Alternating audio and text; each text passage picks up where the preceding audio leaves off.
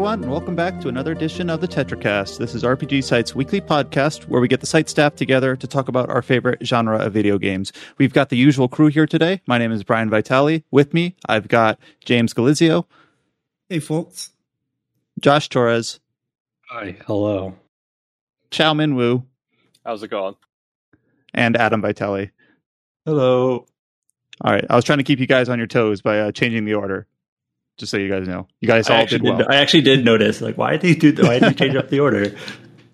Chow doesn't always deserve to be last. He's the funny guy. He should be second some of these days. He's a designated funny guy now, according to a review. Mm-hmm. Oh, no, putting me on the spot. I believe in you, Chow. All right, so it's middle of November, and we've got a couple of releases for this week. We've actually got more than a couple, but two major ones that we're going to be focusing on this podcast. And then there's a couple more releases coming out next week, not least of which Pokemon, and then a few others. So yeah, it is that time of the year where we all have way too much on our plates. We're going to do our best to kind of sift through it as efficiently as we can and make sure at least all of the major headlines and heavy hitters at least get one look in on the podcast and try to make sure that we don't let anything fall through the cracks. So for this week, just to put it out at the start, our main two games that we're going to be focusing on are Harvestella and, of course, Tactics Ogre Reborn.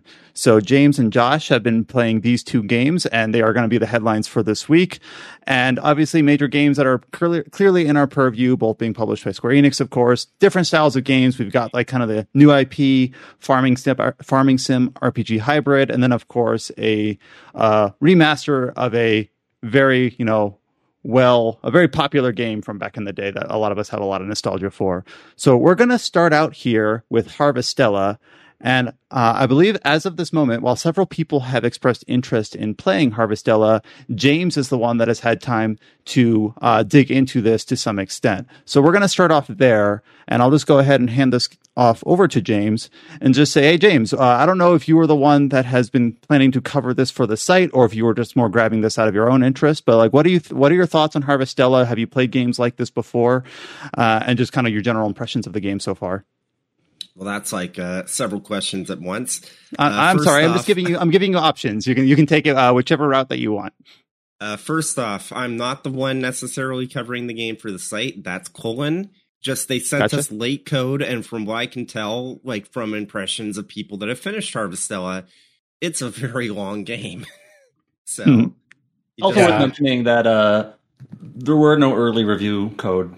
There was no early reviewed code for this game. So no one got it. And you just mean like, no one. Apparently, like the day it released, there were no reviews anywhere.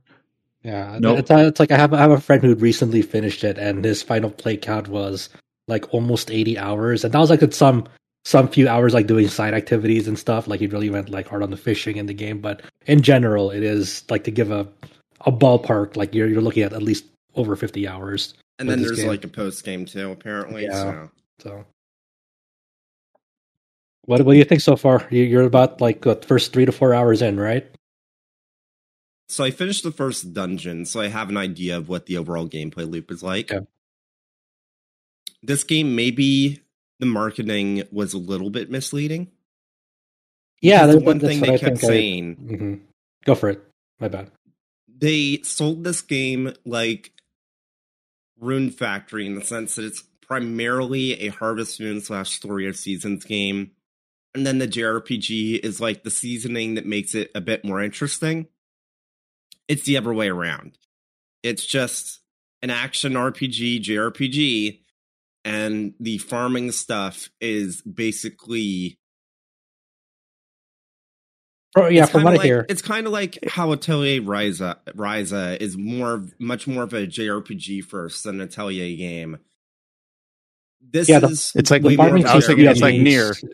Yeah, the farming seems to be a means to an end. Like you're primarily like farming because that's like your primary means of like income, for example, and you use that income to supplement your travels, as you're venturing into like whatever dungeons there are. So like it's not like I guess as much of a daily life focus as something like Rune Factory and Harvest Moon, from what I understand. Yeah.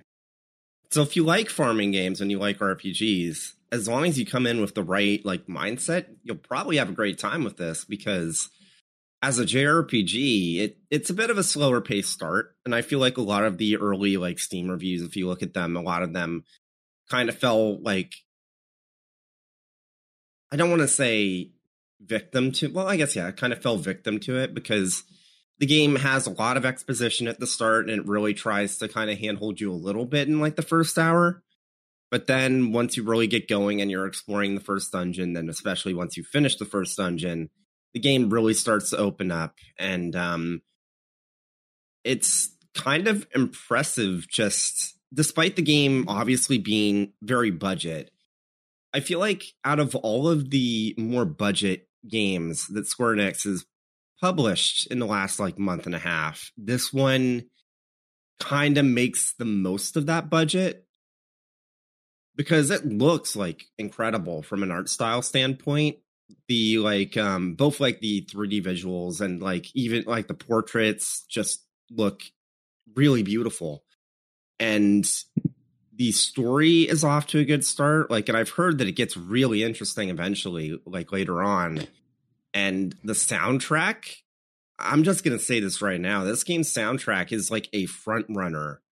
Like, this is like probably top 3 soundtracks this year. It just goes incredibly hard.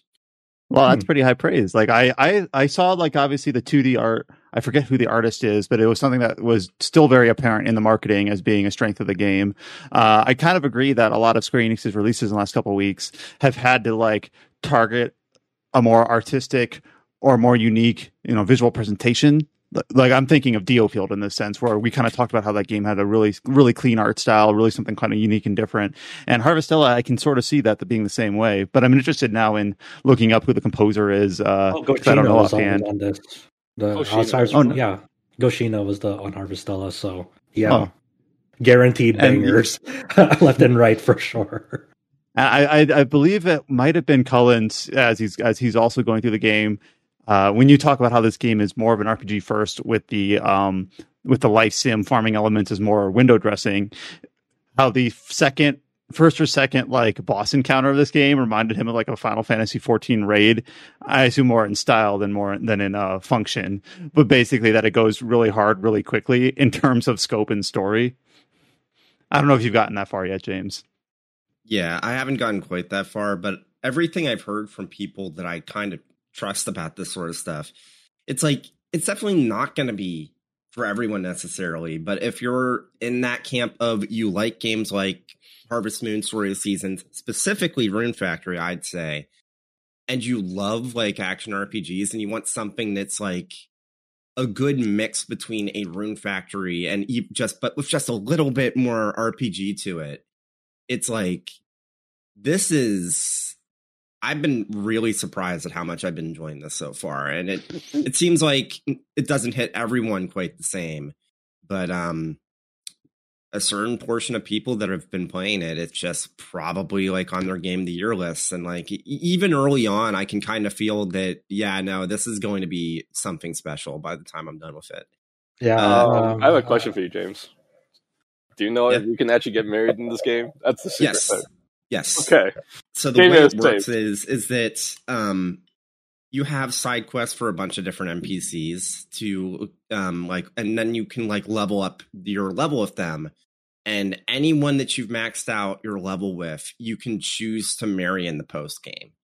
And it's something that you directly have to choose when you want to marry someone, apparently. So it's not like automatic. So you can just like max out everyone that you want and then just be like, okay, well, I want to marry you. Yeah, so the from what my friend was saying, since he got through all that stuff, is so as you're getting to know like your companions that have like these like pips, kind of like S-Link ranks almost, and like once you max those out, you can craft these items called promise rings. You can craft multiple of them, but you can only give one person a promise ring, and that's it for that playthrough. And then in the post game, like you live with that person as you're going through content after like the main story's over. So there is a romance mechanic that people have been wondering ever since it was unveiled, and they were kind of like tightly lipped on like whether it would have or have not. But yes, there is a sort of partnership system in this game. it's also worth noting that you can choose your pronouns for the main character, and then choose the body type separately. And then there's no like restrictions on like if say you go male, female, or non-binary, you can still, pick any partner you want. Yeah, whoever, same sex, different sex, it doesn't matter. So that's cool. Just lifting the barriers. Then there's no barriers. Go who you want, be who you want to be, and that's that's neat of them to do that. And it's also neat because there's like some NPCs where if you're paying attention, you'll notice that there are like non-binary NPCs, and the game doesn't make a big deal about it; just treats it as normal. That's how it should be. Yeah, that's what you want. Yeah, and we saw that like in Xenoblade 3. So it's neat that it's just it doesn't have to be a listed feature anymore. It just is. It's just the way people are. But it is interesting to hear James talk about how this game was marketed more like a straight line Rune Factory, and it's kind of like James is saying, it's not like Rune Factory, but if you do like Rune Factory but wish it more seesawed towards the RPG end rather than the life sim end, then this game kind of occupies a space that not a lot of games do, where it seems like the games like Rune Factory, and you can correct me if I'm wrong, they have those elements, but they're very much on the back burner, where the life sim stuff takes center stage, where this game presented itself that way, but it seems like it's not quite that way. Yeah. I'm interested. I don't know if you're this far in yet, but like one of the big marketing things for Harvestella was like there's like this season in between the normal seasons, like called the Quietus, where like just like take out all your crops, take out all this and that. And I'm just wondering, like, I don't know if you know, but I haven't really gone that far yet. Okay, because there seems to be like a almost like a reset mechanic inherently and narratively in the game, and I'm wondering like if that dampens enjoyment, or like it's okay to start over with like your farm and so forth. So obviously I'm very interested now that I've heard like more people get their hands on this game. Like I was talking to my friend about it, and he's been playing through me and have been going through like all these niche Square Enix releases. Tim more so than me, but like if we were to rank it, like going from like titles he least enjoyed to most enjoyed, it'd be like Valkyrie Elysium, Star Ocean, then Harvestella, then DioField. Wait, what order was that? It's least sad enjoyed to most enjoyed. Oh, okay. Yeah, it's sad that you gave me the order, and I'm like, I can't tell from that order if that was most to least or least to most, because a lot of these games, I've not finished Star Ocean yet, but the other ones that you've listed, like DioField, I'm like, a lot of them kind of occupy the same space, where I think they have like specific strengths, but I don't know, man, ranking these games is going to be tough. Yeah, that's why I specifically like mentioned like going from least enjoyed to most enjoyed before ranking them, because I know, they do. You make a good point that like each of these releases are pretty distinct and unique from one another, and they excel in different ways while having like different weaknesses to them. And they're definitely like they all share that common bond of like they're not a game for everyone, but for the audience that they do cater to, they like strike a pretty strong resonance with them. Yeah, and I don't want to go too much on a tangent, but that reminds me, like when we talked about DioField on the podcast, we were mostly positive on it, but now I'm looking at the Steam page and it's all reviews mixed, recent reviews mostly negative. And I'm just kind of like, for like a hot minute, it was like mostly negative, and like you don't know what the fuck's happening, but like it's just like it kind of hurts a little. I'm like, man, I really like DioField, but yeah, I'm like, oh, did I miss something? Or is my taste bad? Do I have bad opinions? Oh no, that's it. Yes, you just have bad opinions. Relatable. Yeah, so a lot of these times I have to kind of revisit, like, and either boot the game back up or just recontextualize it with other people, as we will likely get the chance to at the end of the year, to say, how much did I really enjoy this game? I don't know. And we'll have the same when we go and talk about Star Ocean: The Divine Force and other games that have come out in that same sphere recently. It's an incredibly hectic, like just busy season. Like all these RPGs coming out, like from October to November, like is kind of brutal for us, because when it's time for like end of the year stuff, there's like kind of like the crunch time that like all of us kind of face of like, okay, what do I want to get to maybe represent on that game of the year stuff, and now just like releases left and right, and it's just like, oh my gosh. And there's on top of like any other assignments that we have assigned to like maybe releases like on the back half of the month or early December, and so forth. So it's just a lot. It feels overwhelming and kind of feels like drowning at some point. But thanks, Square Enix. And also, it's the crazy I thing don't is, want to single out any specific company, but if I was going to, it would be Square Enix right now. Yeah, and Square Enix has been kind of on a release spree for better or for worse, kind of competing with themselves at a certain extent. It also doesn't help that, there's from our side behind the scenes, but like for a good chunk of these, like we've been getting like late code as well. So just like for RPGs, that's kind of almost a death sentence when it comes to like kind of getting it out at a timely manner too, because we want to make sure we take our time and produce something good and something like helpful for our audience. well, the worst thing, like the thing I desperately want to avoid is I know I personally can't get to everything. For instance, I wanted to get to Soul Hackers before the end of the year. It just won't happen. We'll have to rely on people like Josh and Adam who did play it to carry their opinion on that game and represent the site. But like, I want to make sure that we don't get to the end of the year stuff and we have a game that we're like, oh, I guess no one got around to that. No one got to Pokemon. We're not going to discuss it. I want to make sure that everything at least gets a genuine look in. But yeah, we have games like Pokemon coming out next week and someone's got to get to that and hopefully get, form an opinion on it within a few weeks. Yeah, we had the fucking Front Mission first remake coming out at the last day of the month. Yeah. And it's like, that's technically eligible. If it was good. You get to carry this one and it's all on you. And then not only that, but we go into December, which the way that our coverage works would be eligible next year. But we have like the Minstrel Song remaster. We've got Dragon Quest Treasures. We've got the Crisis Core remaster. So luckily those games are remasters. So they'll, the context in which they'll be contextualized is more limited, but like those will have to be like in the when we're scheduling our end of the year podcast and trying to catch up on all our other stuff, those games will have come out and like be already like burning the wick for next year, so to speak. Like it just doesn't end. And then we go into January and February where we're already, we've already kind of talked about that at length, how those have gotten crowded, and surprise, they've gotten even more crowded in the last week. And we'll get to that. But to try to loop this back into Harvestella. So I know, James, that you've only gotten a few hours into it, but can you just tell us, like, as you like at the outset of the game, like the initial objectives that are given to you, does it immediately like throw you in to like the RPG dungeoning aspect of it, or does it like more go slow roll it into the city and the life sim part? Or I'm just like wondering like how it presents itself to the player in the first couple hours. So basically, once the exposition starts going, very quickly you get a reason for why you want to explore the first dungeon. And then like right after that, you're told, okay, so now you can explore all of these other dungeons in any order you want to, though there is a suggested order. And that's going to be in the chapter after that, which apparently is really long because there's 3 separate dungeons, which means 3 separate like story arcs in this chapter that are about as long as the last chapter you did. But each chapter is a handful of hours long. Well, the first chapter is a handful of hours long. From what I can tell, the next chapter is like 10 to 15 hours long, if not more. Well, I meant like each dungeon that comprises the next chapter, you're expecting to be about the same length. Yep. And it's kind of fun though that it's like non-linear in that way, where you just kind of it's more open-ended or wide linear, I guess is that the term now, in terms of being able to say like, all right, go have fun, go do what you want.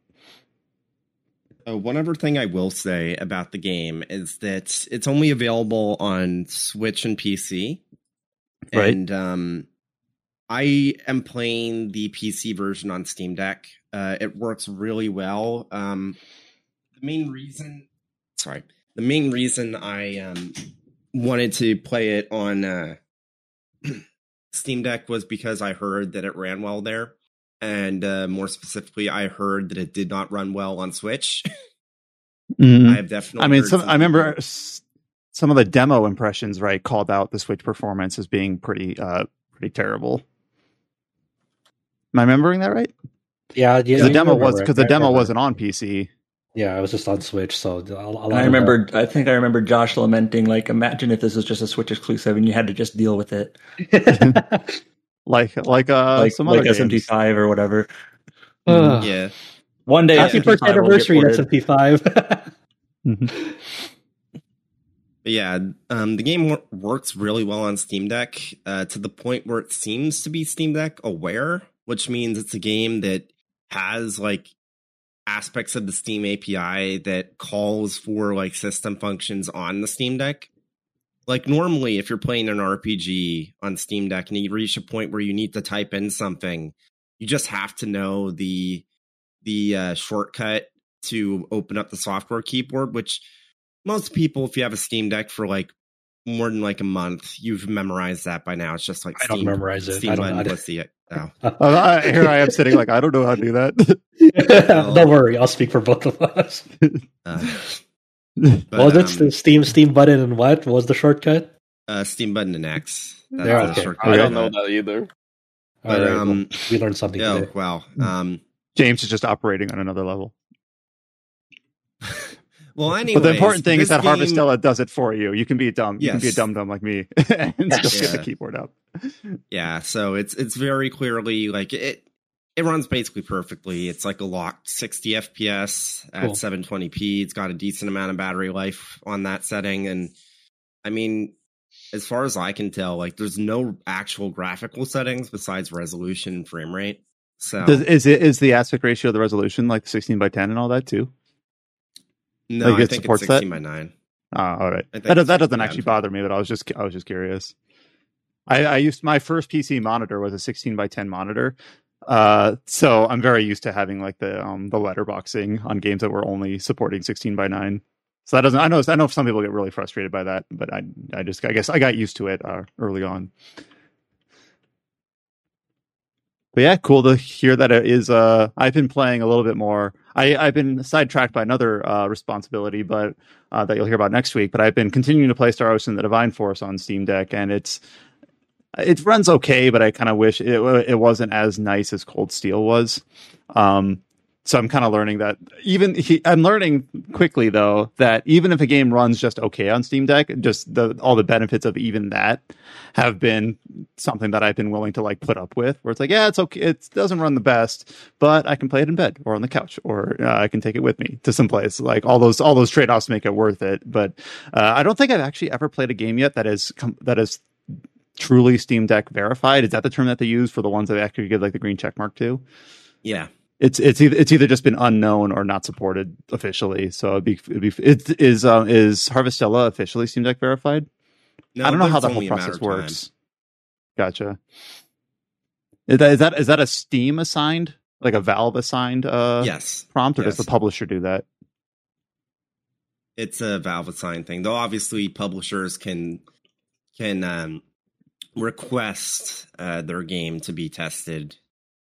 Because it makes sense, because on Valve's end, it's like, oh, well, if somebody thinks that a game should work, it makes more sense from their standpoint, to test that one, because it's like, well, yeah. Well, because they can take the information. I wonder if they're ever going to like crowdsource that like process and just find a way to like kind of streamline that so the bottleneck isn't on Valve's end. If you install the Deculoader plugin thing on Steam Deck, which again, that's something that most people aren't going to do because you have to go into like desktop mode and do some things to install it. There is a plugin that lists the ProtonDB rating for a game on the game's page on Steam. So if you want to have another way of checking before downloading a game, if it's like actually unsupported or if it's just like a quirk or something that's out of date, that's useful. But again, like most people aren't going to be using like a plugin loader, even if there are like a bunch of plugins that I would recommend. So, and is the ProtonDB rating like another like crowdsource thing where people are playing it like on SteamOS on a PC, assigning like how compatible it is? Yeah, and then like ProtonDB even has like a separate section for people that are playing on Steam Deck. So I would say if you own a Steam Deck, ProtonDB is probably the first place you should check to see if a game works instead of actually checking Steam. No, it's good to know because I've only ever played the two games on it, Cold Steel and Divine Force, and then I was thinking of playing. I mentioned it earlier, Soul Hackers on it, and I guess people have a lot of. It's one of those things where you have to enjoy tinkering because I see people say like, well, if you have this one running on this experimental fork of Proton, it works a bit better, but it still has these issues, but input these launch commands and it ends up running a bit better and things like that. So even if I do Soul Hackers next, I still quite won't be at the point where I played something that just works flawlessly verify it out of the box, but I'm still having a great time with a few things that I have tinkered with on there. Consider trying out a Solitaire and Space Cadet Pinball. Why those specifically? I'm just sort of thinking of like really, really old like Windows installed games way back in the day of like what I used to play. It's like just try them out on Steam Deck and see how it goes. Hey, you couldn't play them on the couch before, and now you can. So I think there's like a browser version of a Space Cadet Pinball that I saw like a few months back. I'm like, and I think I played it for like a few hours. I was like, you know what? This is actually game of the year. Yeah, nostalgia. Well, I've been doing judgment. Completely different instead. I bought a wireless monitor. I've been streaming from the PC instead of using the Steam Deck. That was my. How's that? Wait, there's wireless monitors? Yes, it has no wires. I can only stream it within my room, but I've been playing it on my bed.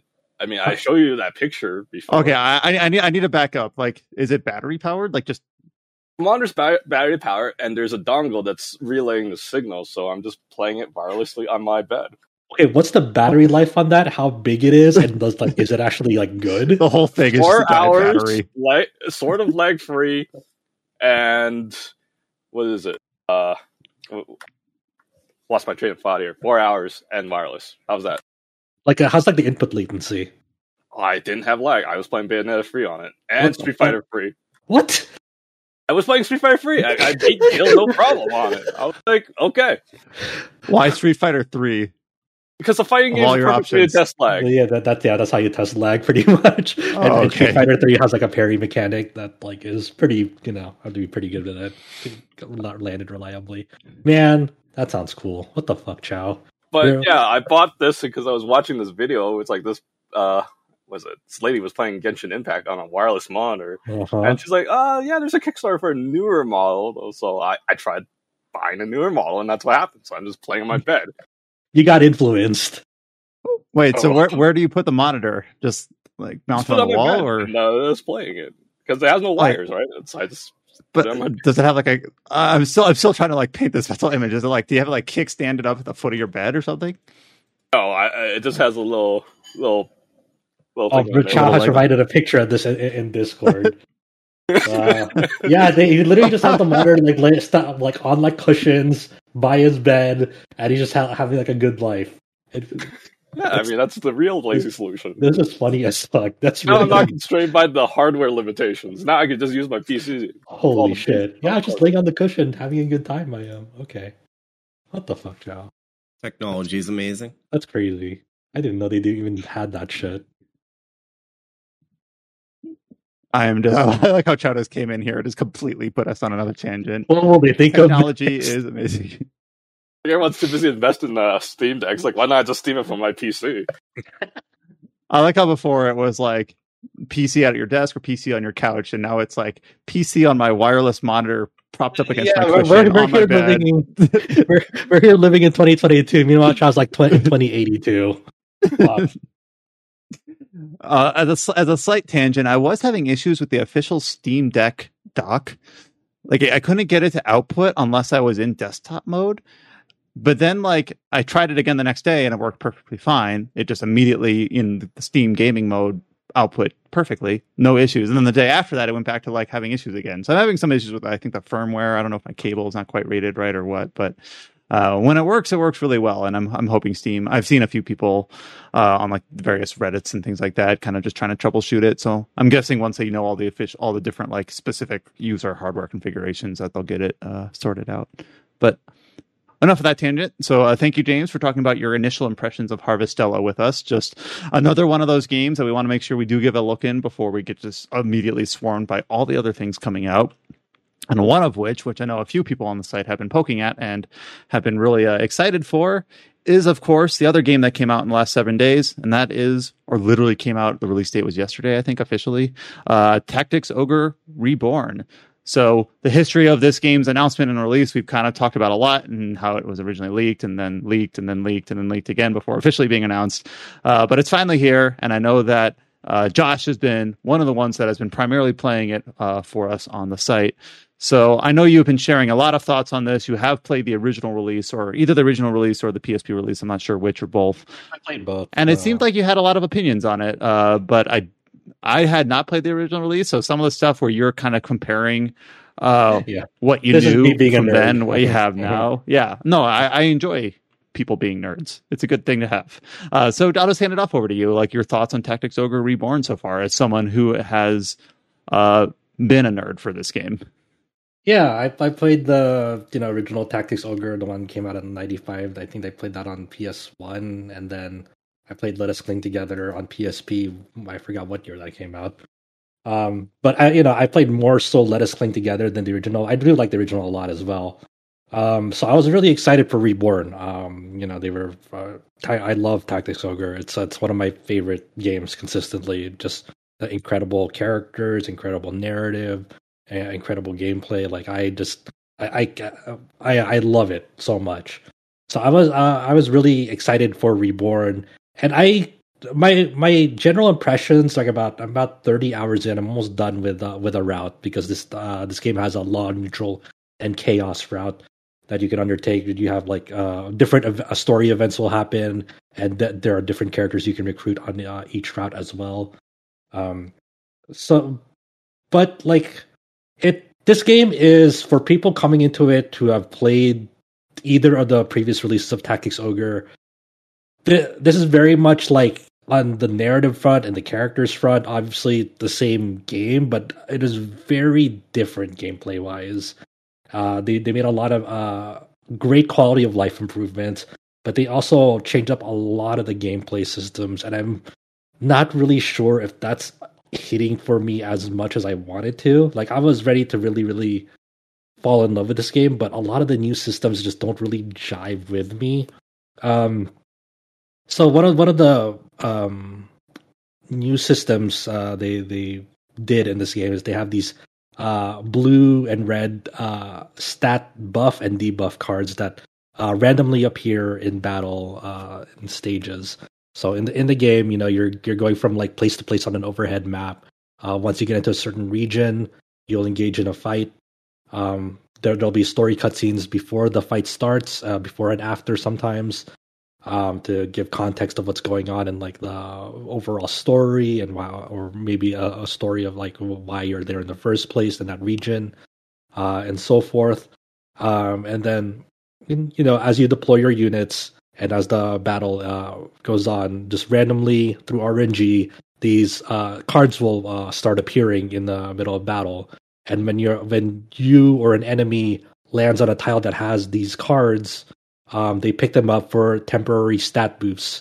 So a card may show up that have like a sword icon on it, and if a unit lands on that tile, they'll like pick up the card and like use it on themselves. So that sword icon will be like, oh, physical attack is up. There might be one that's like a wand, and that's a magical attack up. And these I just want to make sure I understand correctly. Yeah. These are new. Yes, these and they're random cards. They randomly appear as the fight goes on. Yes, gotcha. Okay, just want to make sure I understood that. How long did it take for these cards to appear? Because a lot of like early access players never mentioned this card system.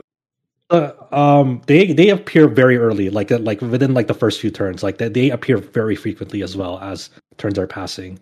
So they're pretty like what. They appear very early on, like, but also like in the game, like in the first level, second level, sort of thing. Like I want to say they start appearing like very, like within the first few stages for sure. Mm-hmm. Like there's this mechanic that's like it's just there now. It's not like something that's like gradually introduced to you. It's just kind of like a fact of life. Here, so these cards give you a substantial boost. Like even one of them will give you like almost a 1.5 like times damage boost. Like they are pretty substantial, and a unit can stack 4 of these cards up on them, so you can have like a mixture of like physical attack ups and magical attack ups on them. There are also other cards that boost the amount of MP restore per turn. There are other cards that trigger auto skills more often because they revamped the skill system in this game. Some of the skills now that your units can automatically activate per turn. For example, like Meditate on units which increased restored MP even more. that's an auto skill, and if you land on like a card that'll trigger that more often, you'll activate Meditate more often. Berserk, for example, for Berserkers, on auto skill, so if they stack up on auto skill cards, they'll activate Berserk more often when their turn begins.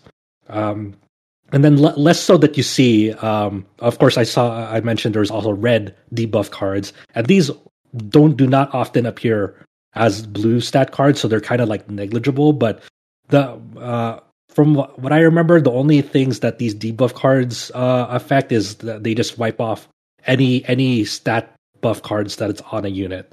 So obviously, if they appear, your units don't want to land on them. Preferably, you try to push an enemy unit into them if they have cards on them, or they just walk into them on their own, and so on.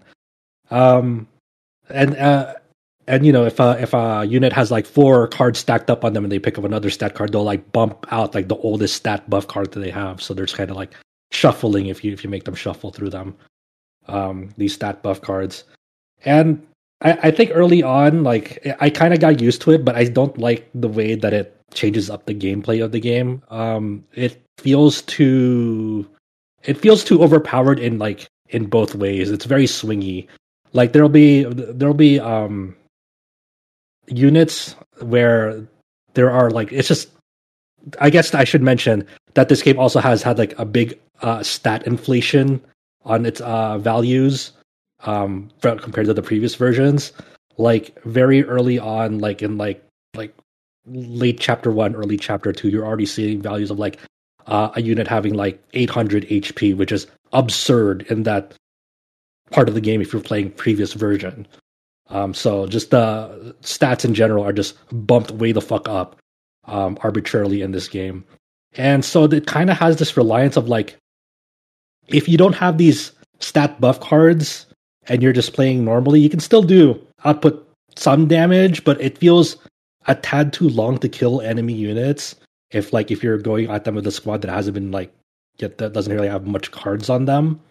On the flip side though, if RNG favors you and you've been stacking up on stat buff cards for like your hard hitting units, you can like easily like 2 to 3 shot like enemy units if you're playing to advantage of like if they're weak to like magic damage or weak to like physical attacks.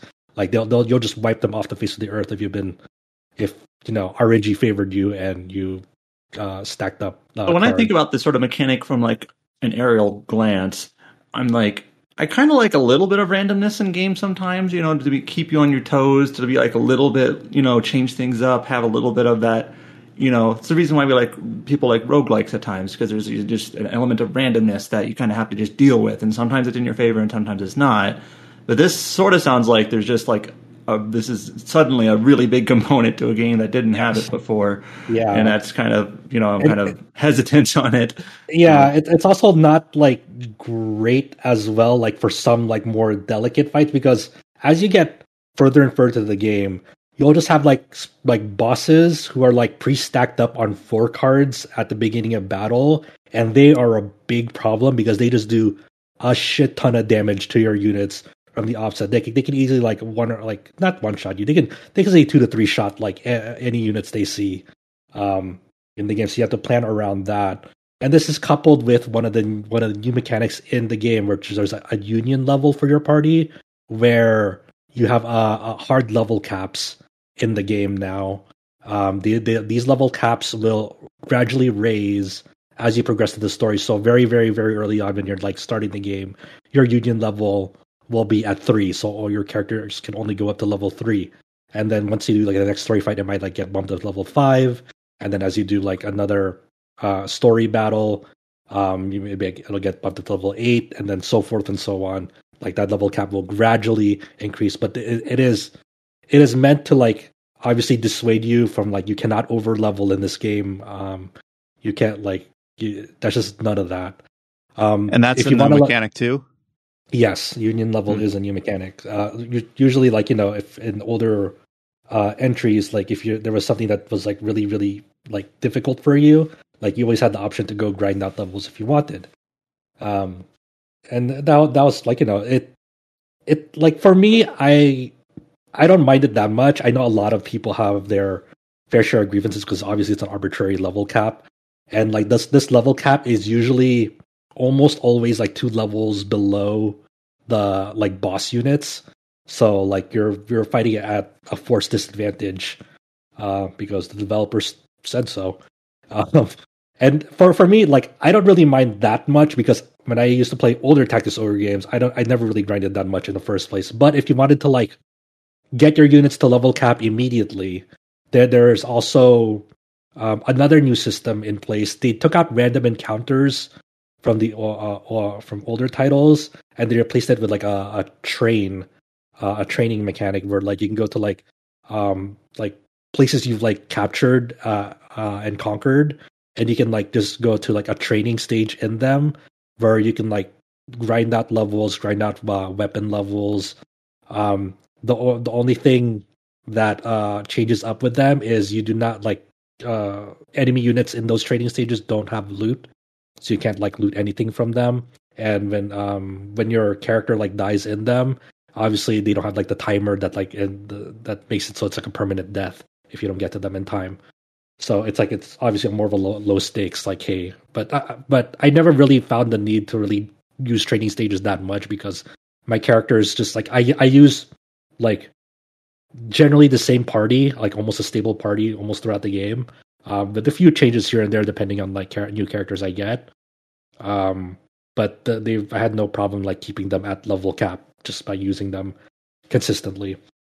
So it kind of almost reminds me of like this. What are they called? The skirmish missions in Triangle Strategy. Yeah, a little bit like those. Where there's kind of like very generic versions of maps you've already cleared that you just do to try to catch up the other units that you've recently recruited or things like that. The weird thing about this is unlike, Triangle Strategy and unlike older Tactics Ogre games, like these training stages, you do not get like any income from them, like no money at all, while like random encounters like let us cling together, that was like a decent way to like get loot so you can sell it off and just get money in general. While in this game, you can there's a very real possibility if like you're very gung-ho about like spending stuff, you can like run out of money and like have you don't have great ways to like kind of get money back pretty fast in this game. I remember Triangle Strategy also, like money actually would like, I don't like it when games have an economy where you're just rich the whole time and you can afford everything you want. So in Triangle Strategy, there were times in that game where I was really poor, but you could always just like grind as many of those missions as you wanted to afford whatever you want. If you put in the time, you could get the currency back. So it was kind of nice just to have the option, even if it required grinding to get that. In Reborn, I struggled to find a way that like if you really exhausted your money and like was irresponsible for it, there's like nothing you can like reliably grind over and over again to kind of replenish that stock. You'd have to just try to continue on with the main story and like sell off like things that like drop in like loot and stuff. Obviously, there's some side stages you can unlock as well if you know where to look to get more of that as well. So that's kind of like where I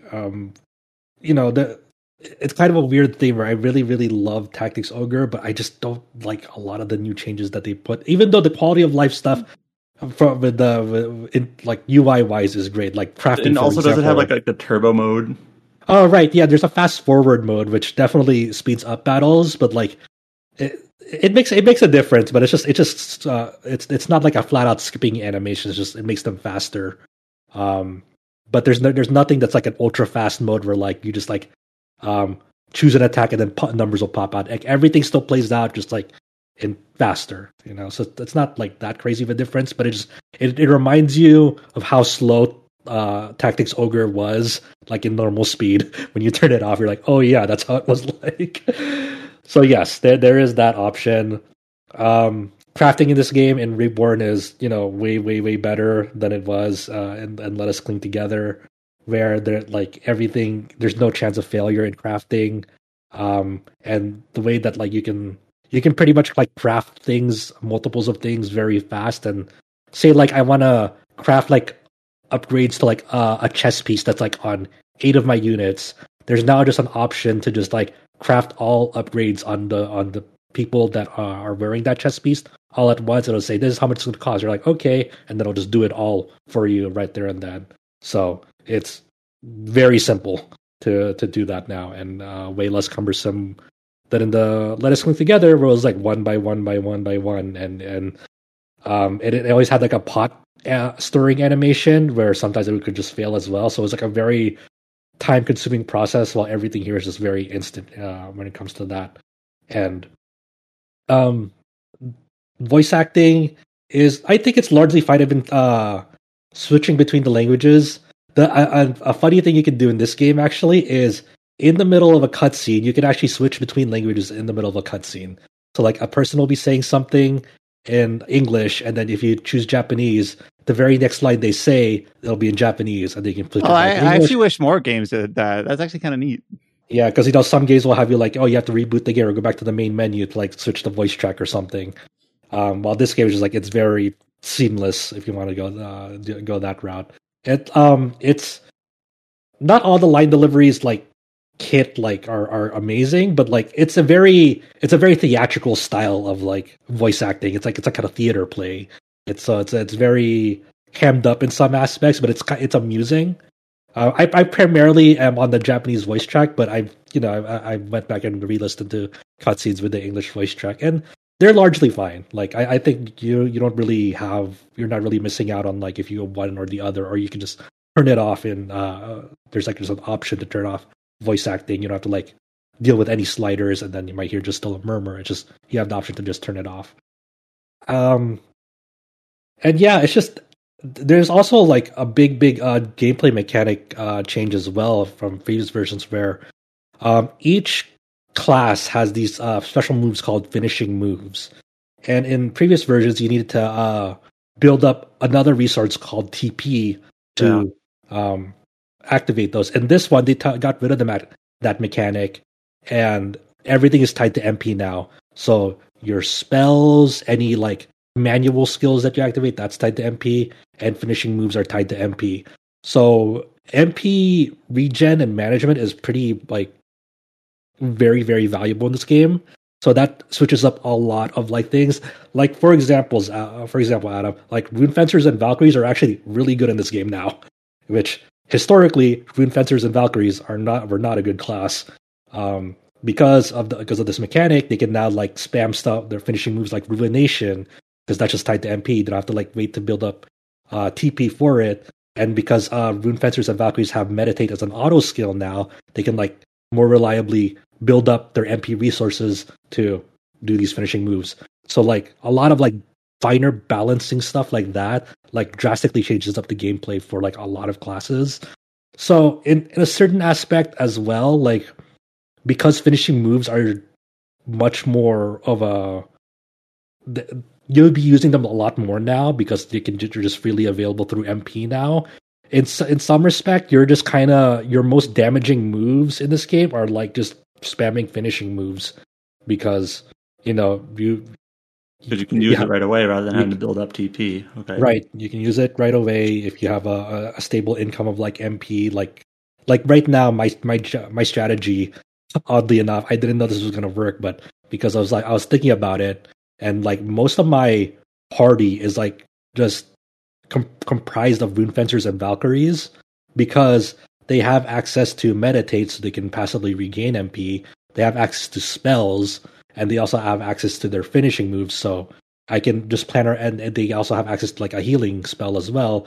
So they're kind of like, they're all around like very stable and work together really well, because they can make use of like all the resources they come across and any stat buff cards. Yeah, because in the original release, or in the PSP release, Rune Fencers were sort of like a jack of all trades. Like they had some magic, some healing, some physical, but they weren't really good at anything. But because of these changes, that kind of changes the dynamic pretty dramatically. Yeah, and they could also like, and generally, like in the PSP version, like equipping like a lot of heavy armor like wasn't really a great strategy, because like you'd get your turn much later on than what you want. While in here, like equipping like heavy armor is kind of valuable because all the inflated health value or inflated stat values. So having like reliable survivability, like just the difference between like a move killing you or like barely leaving you at 1 HP makes a different, like all the difference in the world in this version, because like there'll be times where like you really want that extra turn for that unit to get the job done when it comes to completing mission objectives. So it's, you know, I know there's like a lot of nerd shit when it comes to Tactics Ogre and going really, really deep into like what is different, what is the same. And I don't know, like I don't think this is like the definitive version of like Tactics Ogre. It's a really good version for newcomers. Like this is the most user-friendly version of Tactics Ogre. It's still an excellent strategy RPG. But as a fan of the original Tactics Ogre and Let Us Cling Together, like it's one of those things that like I wonder what this game would be like if it didn't have if the stat buff cards were just optional, just like an option that you can turn off, and like you can like revert the values back to like what it was like in Let Us Cling Together. And I wonder if you revert that back, would it like shift that dynamic, and like would it make it too easy because finishing moves are so powerful because you don't have to worry about TP anymore?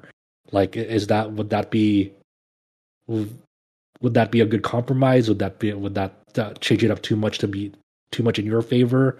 Like, I don't think this is like significantly harder than the previous versions. Like early on, like I want to say like halfway to like to 3/4 of the game, like it's like, to me, I don't find it that difficult. Yeah, I know Quentin, who is a contributor to the site, was saying it felt a lot harder. But I was sort of thinking to myself, I've only played the PSP version, which I love.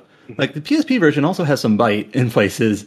It can get tricky. Yeah. So like, I'm sure they're both, you know, difficult and maybe in slightly different ways. Like the game I'm not going to say these games are hard, but you know, they're not pushovers either. There's some challenge. Yeah, there's actually like big brain strategies they have to employ sometimes. Like sometimes you want, okay, I'm going to put this person out there, and if they die here, you know, they won't permanently be dead because I stopped like 3 turns when 3 of their turns to like resurrect them, which is like takes a long time for them to actually like permanently die. But like the real value of them just laying dead is like they're like a body bag that like will block enemy units at some point. So sometimes you're just like tactically like, you know, or sometimes you just need to be a distraction for a little bit. Yeah. Like, hey, distract these guys, and then you're going to die. Yeah. Don't worry, I'll come back for you. Yeah, exactly. So the objective isn't like to keep all your units alive always. Sometimes, and I think that like it feels so swingy that I don't really know if it's like significantly harder. Like the only thing that's hard about it for me so far is when the game like just throws bullshit at you, like when there are bosses like in the back half of the game that are just like pre-stacked with the 4 stat buff cards right away. So you're kind of left to like really go for the scraps because the power balance is already way like that's interesting that they can be like, okay, because of the way of the union level, the boss will always be 2 levels above you, plus with the new card mechanic we will give them these bonuses inherently. Yeah, so it's a deliberate choice that they've tweaked up the difficulty in that way. Yeah, I think that those are the only like bottlenecks that I've had to like scratch my head a little. But other than that, it's like, I don't know, it just feels so, it's not like what I really wanted out of like Tactics Ogre, like in terms of like how you revamp the game, because I'm always open to like them trying something new, but that it's not necessarily mean that I'll always enjoy what they put out. You know, it sounds like kind of like if we step back a bit, they made a lot of changes to this game, and sort of inevitably it's not going to land for everyone, depending on what they liked and what they didn't or whatever. Yeah. And it sounds like instead of making this like just Tactics Ogre, Let Us Cling Together with, you know, a small tweak here or there and possibly make it a definitive version, it's almost like just like an alternate version. Like here's just a different version of Tactics Ogre, better in some ways, worse in others, depending on personal preference. So it seems like people could clearly make a case why they might prefer this version, or why they say, actually, I just like the PSP version more, or whatever. Absolutely. So, yeah. So I mean, this is just it is another new version of Tactics Ogre. It's very different from its previous releases. Just like how Let Us Cling Together was very different from the original Tactics Ogre. Yeah, we haven't even talked about the class. Well, you sort of talked about the union level, but like class level versus individual levels, right? Like So one of the big things they touted, in this game is like they reverted back to how the original Tactics Ogre did it, where jobs and classes are now tied to a unit. And they're not tied to like a class or job level. So everything is dictated by the unit. And I haven't really like had any problem, leveling someone up like to current level, because one, obviously there's class marks, so you can like take any existing unit and like switch them to a job. But also because of union level, there'll be like a lot of battles where like the majority of like your main party will not just like get experience because they're at level cap. So all that experience, if you have someone like at level 1 or at a lower level, all that experience that you gain is like all funneled into that unit because all the other units cannot take that experience. If everyone can get like experience, and that would be divided up into like them equally.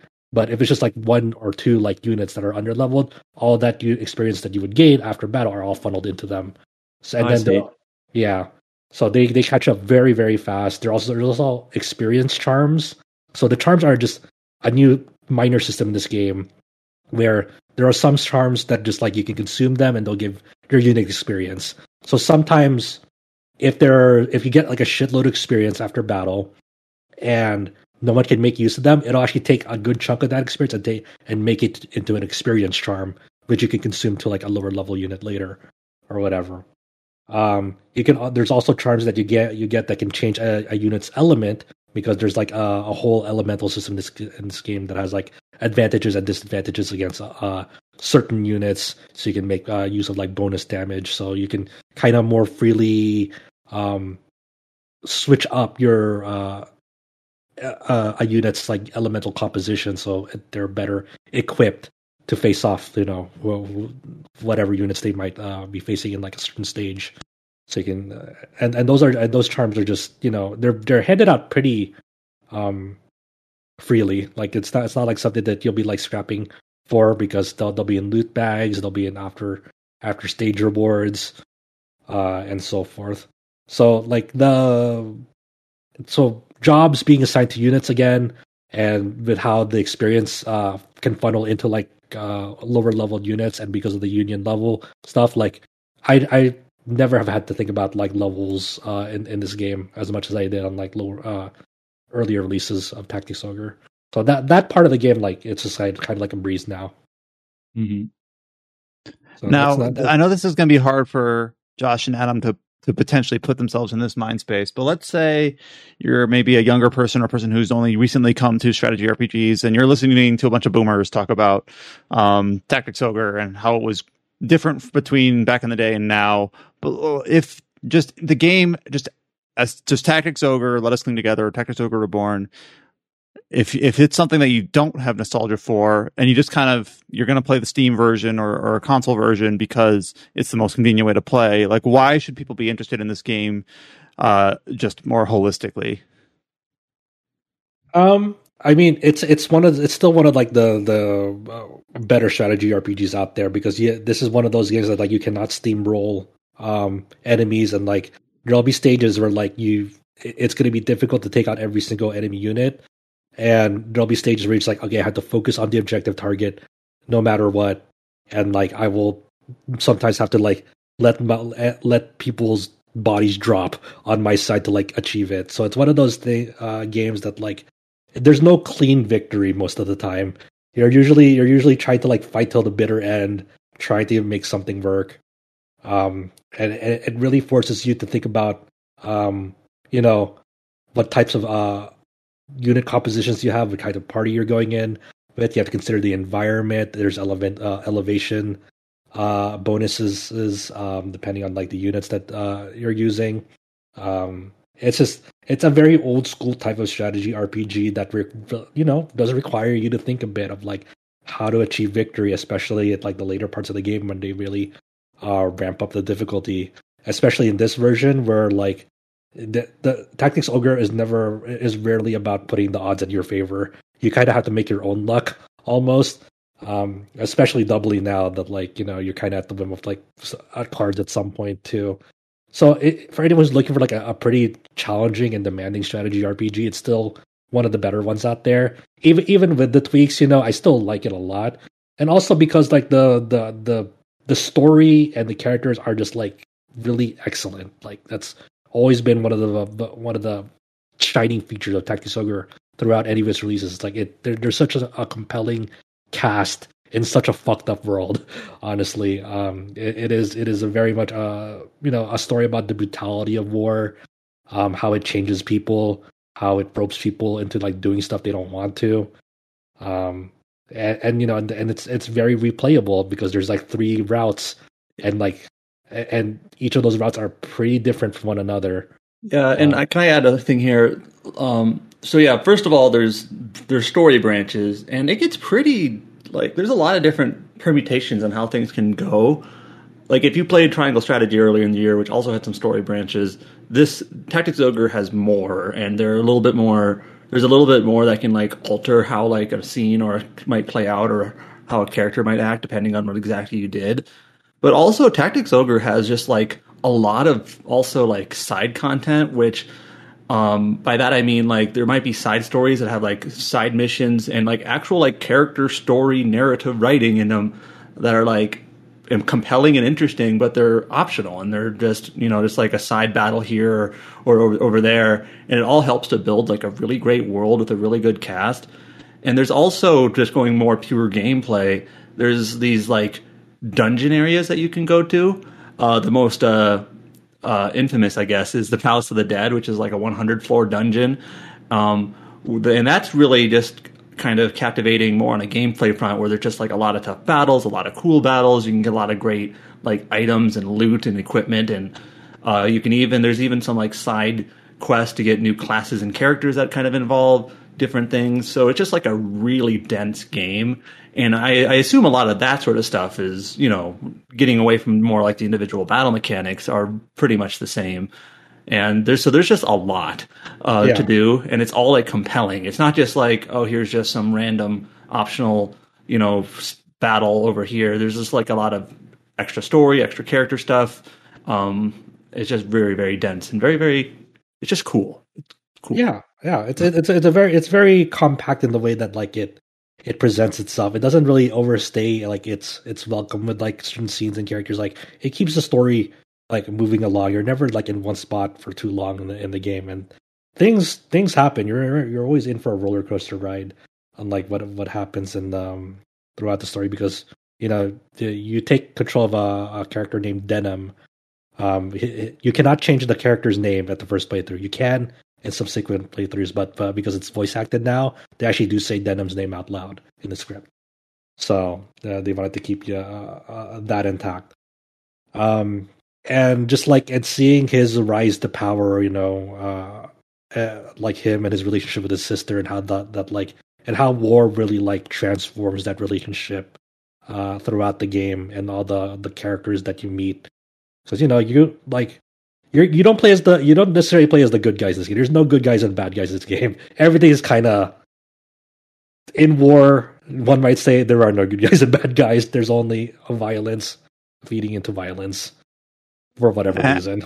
As an outsider, of course, before this game had voice acting, I would see people share just lines of dialogue from this game, and it's got a bit of I want to say edge to it, but I know when people say edgy, they almost say it disparagingly, but it just seems to have a bite to it that a lot of games just don't.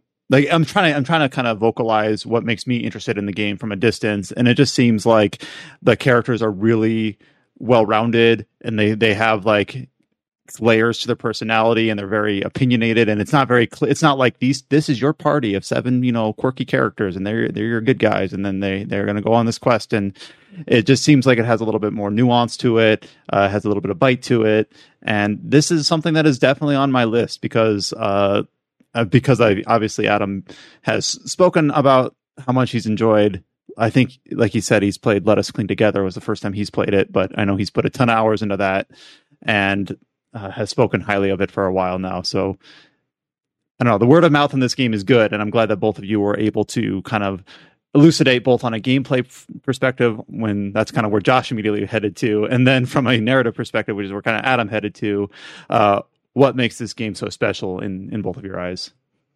Yeah, I still think it's a pretty excellent strategy RPG. I do have my quips with it, but it's still like, if you're just coming into it for the first time, definitely give it a shot. It's a very, very dense game with a lot of hours of content. If you want to, one final thing, maybe I've heard that. So I know a lot of times when we post about this on our Twitter feed, people talk about like, can you turn off the smoothing? Yeah. I've heard that the game looks better in motion, like the way that the sprites animate, and that helps. Is there any truth to that, you think, or do you just kind of have to accept the sprites for what they are? It's a little bit of both, right? Because it's beauty's in the eye of the beholder. So some people might be more bothered to it. Like, honestly, like, I got used to it within like the first like 15 minutes, and then it's never like, because when you look at the character models themselves, like in person, like you see that there was definitely some sprite work that they did to kind of like make these characters more detailed in their sprites. It's just there's something about the way they like kind of blend into each other that feels a little bit off. But in motion, it still looks crisp in motion. It's hard to like describe that in words. You really have to see it for yourself. But like it doesn't really bother me. I'm like, it looks fine. To me, it looks fine. But I know a lot of people feel very strongly about the what was put out, and I think it looks way better in motion in front of you than what compressed screenshots can convey. Because I think it actually looks pretty crisp when you're actually playing it for yourself, and it's really hard to like discern that from screenshots, because screenshots make it look a bit more blurred than what it actually is in front of you. That's my opinion of it. I also really want to give a big shout out to like just the remastered soundtrack of this game. This game sounds incredible in Reborn. It is amazing. Like, it's gonna be difficult to like, how do we fare like a remastered soundtrack or a soundtrack to a remastered game into like Game of the Year stuff. But like for me, like the new arrangements of these tracks is like phenomenal. Honestly, they really elevate like the sound design to like a new level in this game, and a lot of the sound effects are just really, really great now in Reborn. And just checking, there is no soundtrack toggle. No. But all right, I mean, I don't have like nostalgia for the old soundtrack. I just didn't know if there was an option. It doesn't really need it for this one. This like they all sound very like. It sounds like a way more cleaned up version of like the original, but like they cleaned it up so well that like it sounds like crazy good. Not like it's not like they changed up the instrumentation. Yeah, where it's like, this sounds very different. So yeah. But it's that's my initial thoughts of Tactics Ogre. The review will be coming out fairly soon. We did get late code of that, so I really want to make sure that I convey my thoughts to it, like both new and newcomers and veterans, in a presentable way. Because as you can hear from this, is like I have a lot of opinions about Tactics Ogre and all of its versions. So it's still like I said, if you're new coming in, have fun. It's awesome. You will find it difficult. I promise you. Well, thank you both, Adam and Josh, for talking to your thoughts on Tactics Ogre, and Josh specifically on Tactics Ogre Reborn. And now we'll earmark a very short time here for a game that we weren't really planning to talk about, but we kind of introduced it last week, and then we had a comment saying like, "Sure, I'd love to hear about that." And that, of course, is the game of the month, and that is Sonic Frontiers. I know I'm being a little bit cheeky here, but it's been kind of a game that I think the word of mouth on it seems to be surprisingly good, but also in a very like. Honestly, meme-y aspect to it. I wouldn't say that. It's sincere. People set us straight, James. Like what is give us the sincere mask off Sonic Frontiers impression. What is this game? Is it actually good? It's my favorite 3D Sonic game. What was your favorite before this? Sonic Adventure 2. Okay, yeah, because it's like one of those things that's like, okay, was it like it got us thinking, like, was there ever a good 3D Sonic game? There have been. Like, people like to shit on Sonic Adventure 1 and 2 nowadays, but those are good games, and I'll stand by that. I mean, I enjoyed them when I was like a kid, you know? You say that your favorite Sonic game was Sonic 06? No. Something's wrong. Okay, so I have a friend that told me that he loved this game to bits, but when I asked him, what's your opinion of Sonic 06? I love it. What does that mean? I didn't want to take the wind out of James's sails, but when he said it was like his favorite Sonic game, like relative to like what, like Sonic Heroes, Sonic Lost World. But all right, so obviously when Sonic Frontiers was first, if anyone thought that Lost World was my favorite 3D Sonic game, God, I played that recently. It's terrible.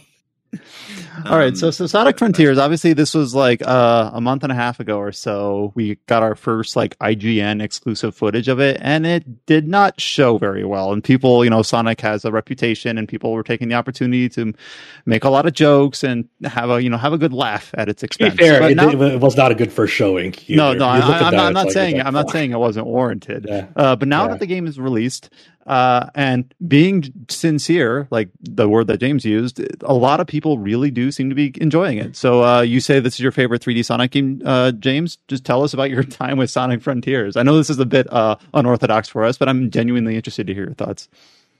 All right. So it is still a 3D Sonic game, so there is a fair amount of jank. Running around the open zones, or like each of the islands that the game is mostly made up of, feels great.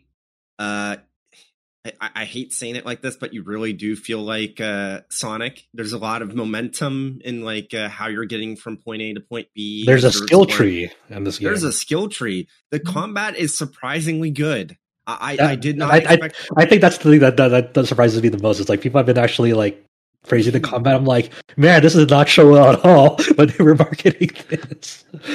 Yeah, when you're actually playing the game, the combat feels pretty good. It feels snappy enough, and especially as you're unlocking the skill tree, there's a bunch of different like actions you can kind of flow into, and different like enemies that you're facing are like weaker to specific attacks. So it gets to a point where once you get really good at the combat, the less time combat takes up of the game. You get into a flow, and it's not like it's stopping you. Like when combat's good, it feels like it's just a natural extension of the game flow, which honestly, that's the best thing you can hope for with a Sonic game. So yeah, I mean, it's gotten to the point that I'm like, man, like maybe I should try to like squeeze this in before the end of the year. Like I kind of like, there's been enough talk about it, like, from people I know, including James, that I was just like, I'm trying to think of like the last Sonic game, like a 3D Sonic game I played. I'm like, was it Heroes? Whatever the one on the Wii was, I forgot. Oh, if you played the one on the Wii, no wonder you haven't played one recently, because Secret Rings sucks. No, it's a Sonic game where he's using a sword. Black Knight. I didn't play that. I think it was Colors or Heroes. I'm trying to remember which one, but I definitely have strayed away from Sonic 3D Sonic for a really long time after hearing, But yeah, it's like this game also caught my attention. Like Frontiers also caught my attention because people have been like earnestly saying it's like, dude, if you like Metal Gear Rising, you'll like this game. I'm like, every boss has its own unique vocal theme. And they're really good. Like, 1 second, let me see if I can. Yeah. Like everyone I've talked to, it's like, no, you earnestly, if you like Metal Gear Rising, you'll like this game. I'm like, what? How do you even know what the fuck you're telling me? That's crazy. Nano Machine, son. That's like the last game I expected to be invoked for. Like, you should play this because it reminds me in a way of this. When you say it has good combat, when I think of 3D Sonic, I just think of homing attack. That's really all there is. So, like, how does the game play? Like, how does combat work? So there is a homing attack still, but you can follow it up with like a string of like punches and kicks, like just mashing like square or X. You can kind of just keep punching and kicking the enemy for light damage, and then there's like a finishing kick that does a bit more damage. But if you press either of the bumpers before you finish the string, you can follow it up like a dodge up with a number of different attacks. And then there's also like a ranged attack you can get where if you hold the left trigger, where he'll like kind of like do sonic booms like with his feet and like shoot them at the enemy. All right. And then there's like if you do a boost in midair with like the right trigger, you can like follow up a boost with different attacks that are, and then there's like a stomp that you can combo in. So it's like you can like really get some like actual combo strings going if you memorize which actions can combo into what. And it's really fascinating just how much damage you can like get going in a short period of time. Another thing that threw me off about this game, and I like saw some cutscenes of it, is I don't think they changed up the voice actor, but the voice direction, like he has like a much Very deeper different, voice yeah. In this game. I was like, oh my gosh, it's like Sonic went through puberty. Yeah. To put it one way, people were not happy with the last couple of stories that Sonic had. Like Colors and Lost World were just, they were bad. The one before this was like Forces, right? Forces, yeah. But even that one, it tried to be more serious, and then people were like, "This is trying too hard." I'm trying to remember. Forces was like you design your OC hedgehog or animal in that as well. Okay, yeah. I remember they had like a Persona 5 Joker costume for Forces. That's what I remember. And I was like, "This is a weird game." Yeah, but yeah, I think it's amazing. I guess that like Frontiers, despite all the shit that it got pre-release, like broke through people, and like people have just been enjoying it a lot. I think it's a great success story, and probably a great blueprint of like future Sonic games. At least for the next batch, I imagine. Even through all the marketing, so like it's not open world, okay, it's open zone gameplay. And it's like, oh, all right, well. So, but it seems like the new formula works and has been driving with a lot of people, and it's gotten me to like at least think about like maybe I should go pick this up and give it a shot and try it out. It's broken Steam records for most concurrent players of a Sonic game. It's like over double what Mania had at launch. Okay, yeah, and Mania was that the official, but made by like a fan made group, right? Yeah. Okay. I don't remember like I'm trying to remember like all the Sonic games from recently. It's like, what was that one? Okay. Oh yeah, like I forget the exact history, like with I think it's like Headcanon and Tyler Hesse, and like made an official, like they made like the first of the iOS ports, and someone in here who knows all this is going to say like, no, it's completely wrong. But yeah, I know what you mean by like an official fan game. And obviously people say like Mania is the direction this series needs to go, and hasn't really gone that way. But at least it seems like, here's Sonic Team themselves saying like, hey, we can do something, novel and different. They need that, It's Sonic Team. If Sonic Team has been in a downward spiral for a while now, so we've talked about this, Mark, a few times on Steam. But Sonic Frontiers is overwhelmingly positive with 5,000 reviews. That's insane. Yeah.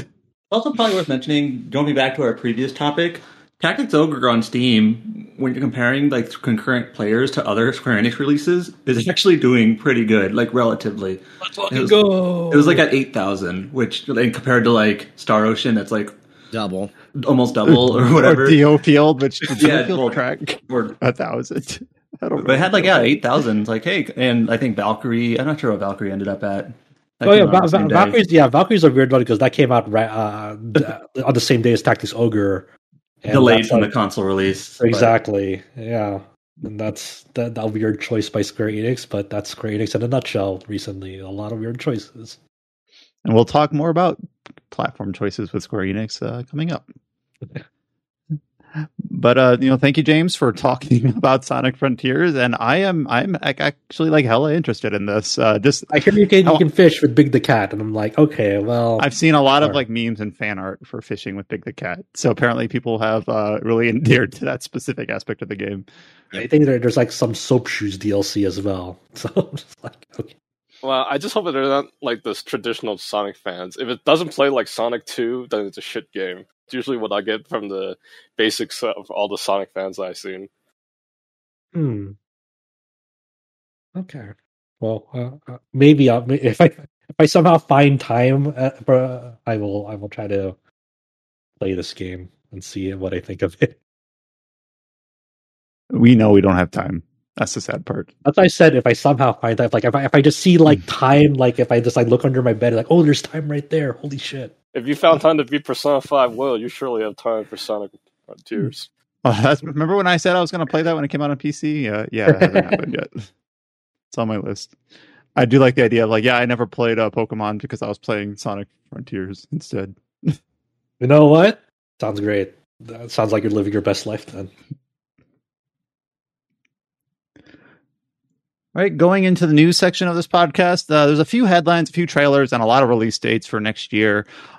We do have one article that I want to shout out. This is something that we kind of alluded to last week, and that is that we finally have an official review up on the site for Star Ocean: The Divine Force. We've had Josh and James and me a little bit talk about our experience with Star Ocean: The Divine Force and how our impressions were actually surprisingly positive. Granted, our expectations were kind of just low for the series and the game in general, so it's one of those things where we kind of set the bar at a place and it got exceeded.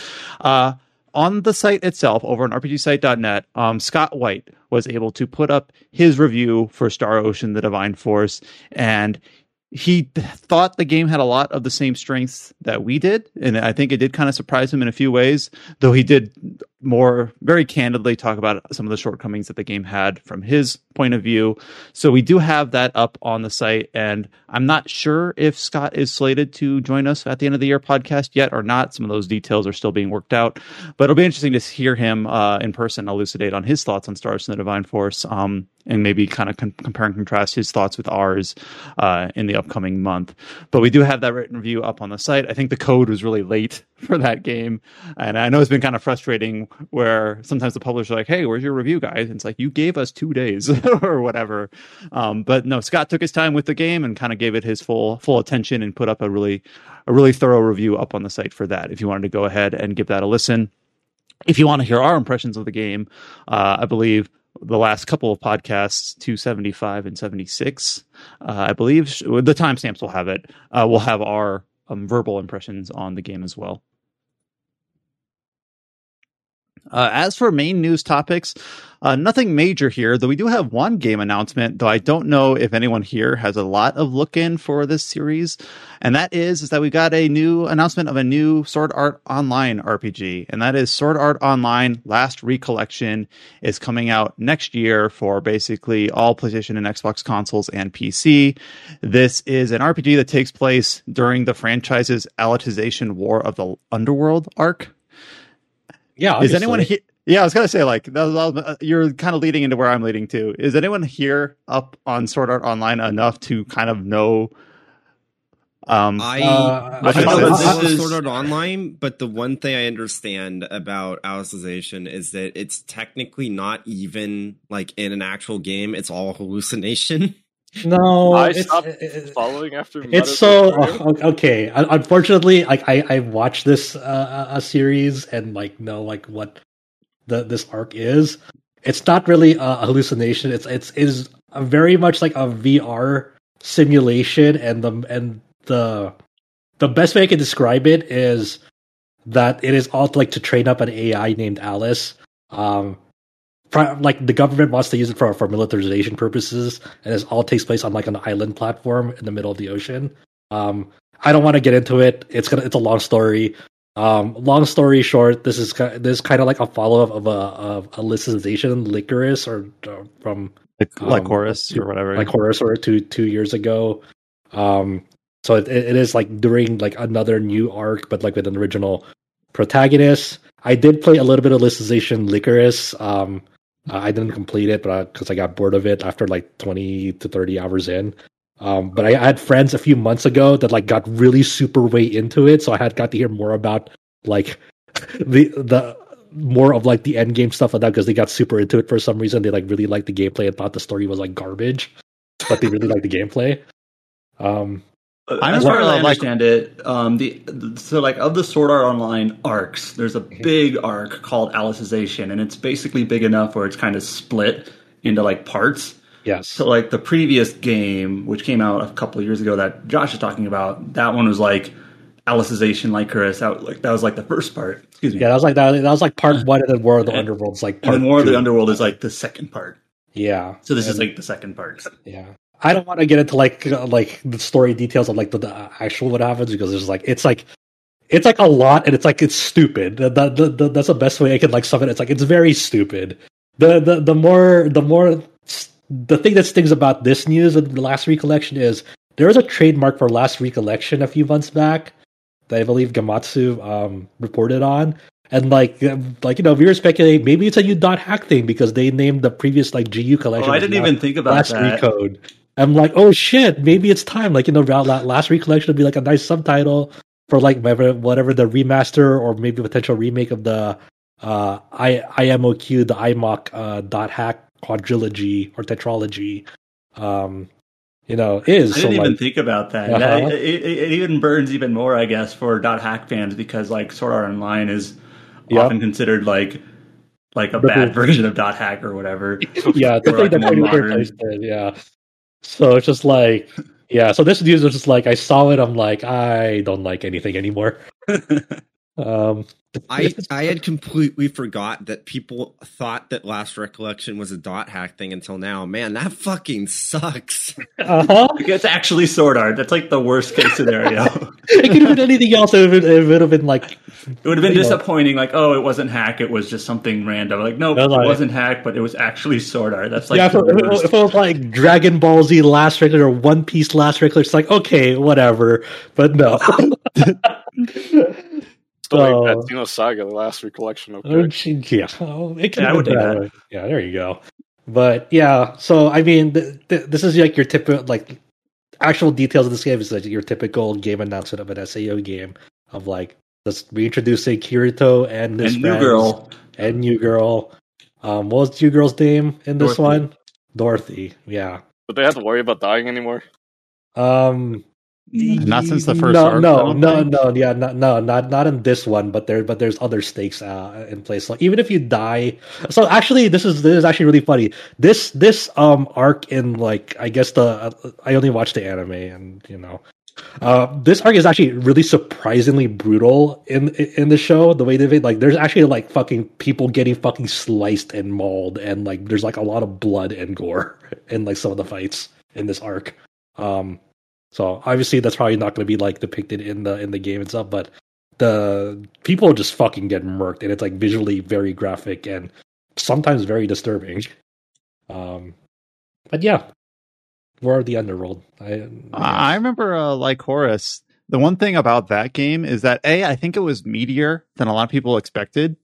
I remember people playing it and think, oh, it took me like 70 hours, 80 hours to beat this. Plus, Bandai Namco like supported it with like tons of DLC for a while. So I know we kind of just sat here for a while, just not quite poo-pooing on Sword Art Online. But if this is a IP that you're really into, Bandai Namco's on a track record where they'll probably support this game for a while. So it'll come out at some point next year, but. Alicization Lycoris got a fuckload of DLC. Then it got a Switch port. Yeah, and it got a Switch port. Like, yeah, you're probably doing well if you like that game.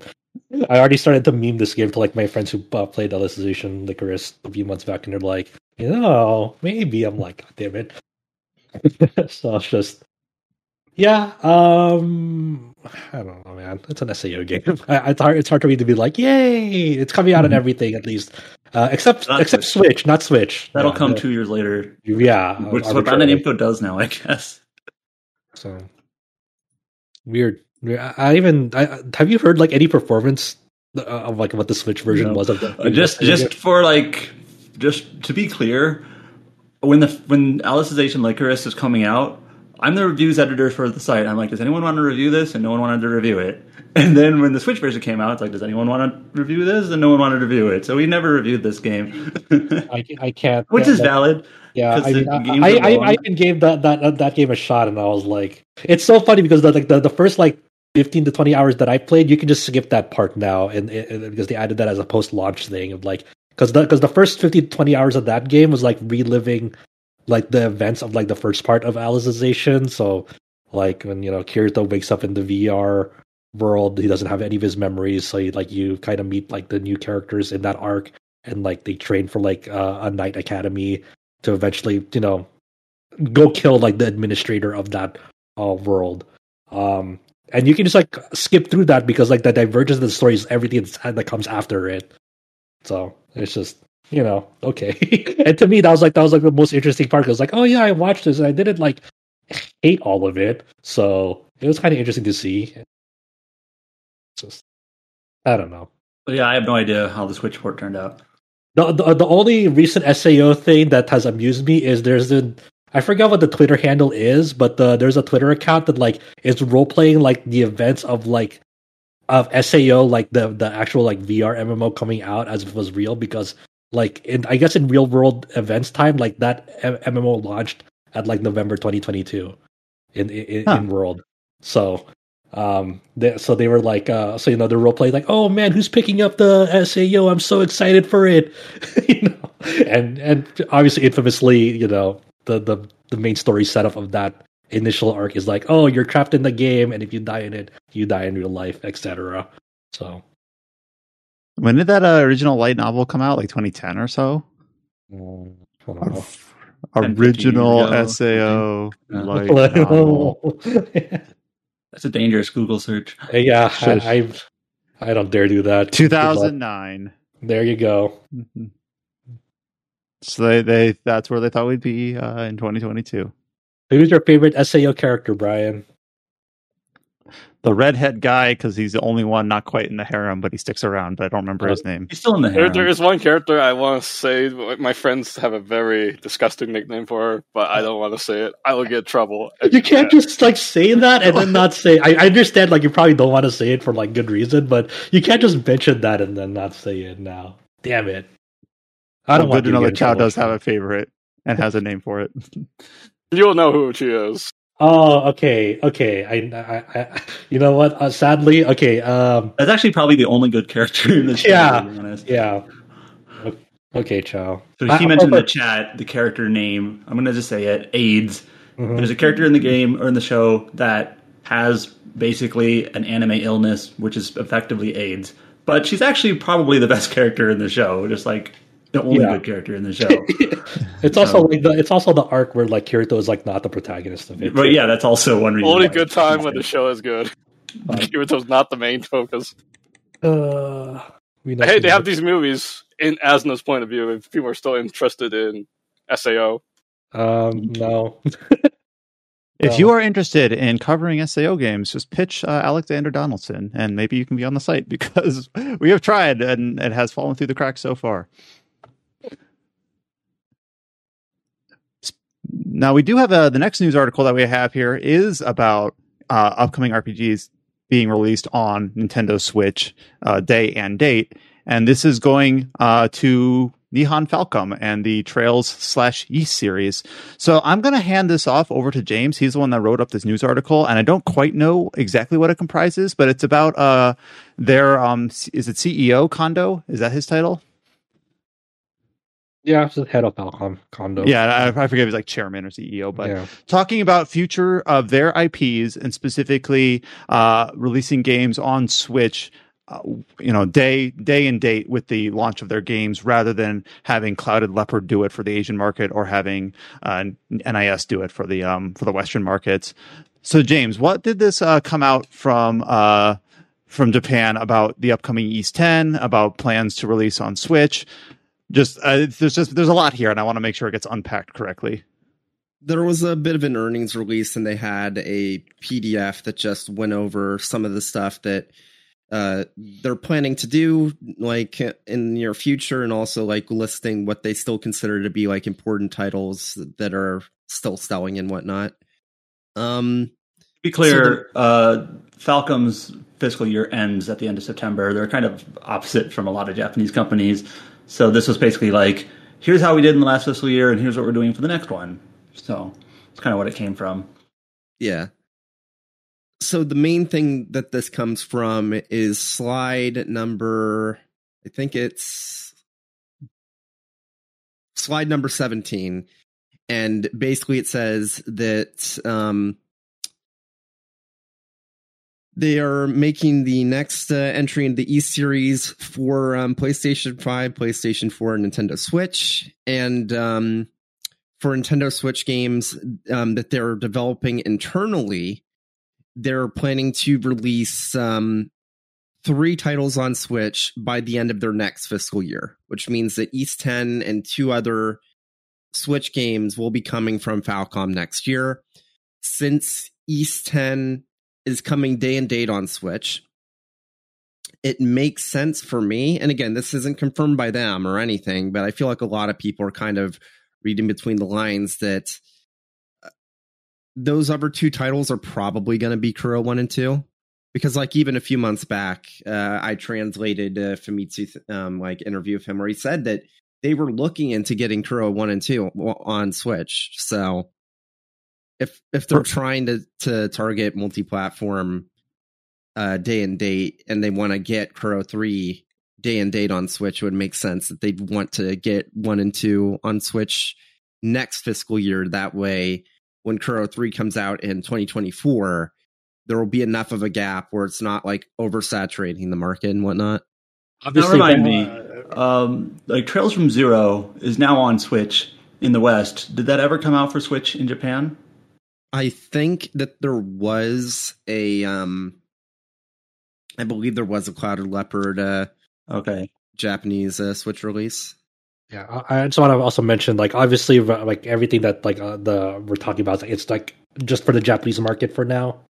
Yeah. So for people, I don't want people to take it the wrong way. It's like, oh, you mean right here? It's like, no, in Japan, for now. So it's there's a very traditionally and historically very Falcom move. It's like, okay, like they kind of really realize it a bit, maybe a bit late, that like, oh, the most popular platform now in Japan is the Switch. It's time to kind of start these processes of getting our games onto Switch, and they've been releasing them, but they haven't really been internally developing them until just recently. Obviously, with the Nayuta Ad Astra, that released a few months ago over there. So it's obviously a smart move. Hopefully, they'll find some success in. It's always been weird, right? Like they've been. Like for a good amount of years now, they always had like the PlayStation versions come out, and then the Switch version, and then the inevitable PC versions come out like way later. So now they're just trying to like line it up and like, hey, we want like that initial influx of sales with the Switch version, especially when they strategically release their games at the end of September very reliably. Like the East 10. Like is most likely 90% going to be released at the end of September, because that's just the way they operate, and because of that, it lines up nice with their fiscal year. Yep. So now remind me, Kuro 1 and 2 did make their way. Are those both on PC in Japan? 1 is on PC. 2 will probably be on PC sometime next year. Are those PC versions actually in Japanese, or are they in Chinese? They're Korean and Chinese only. That's why I assume that NIS America already has license, because otherwise those PC releases would probably have Japanese support. Because the way that Nayuta's worked is that technically NIS America has already released Nayuta on PC, but it's only in Japanese right now. So it's a very weird situation. And it'll be updated middle of next year with the English text support.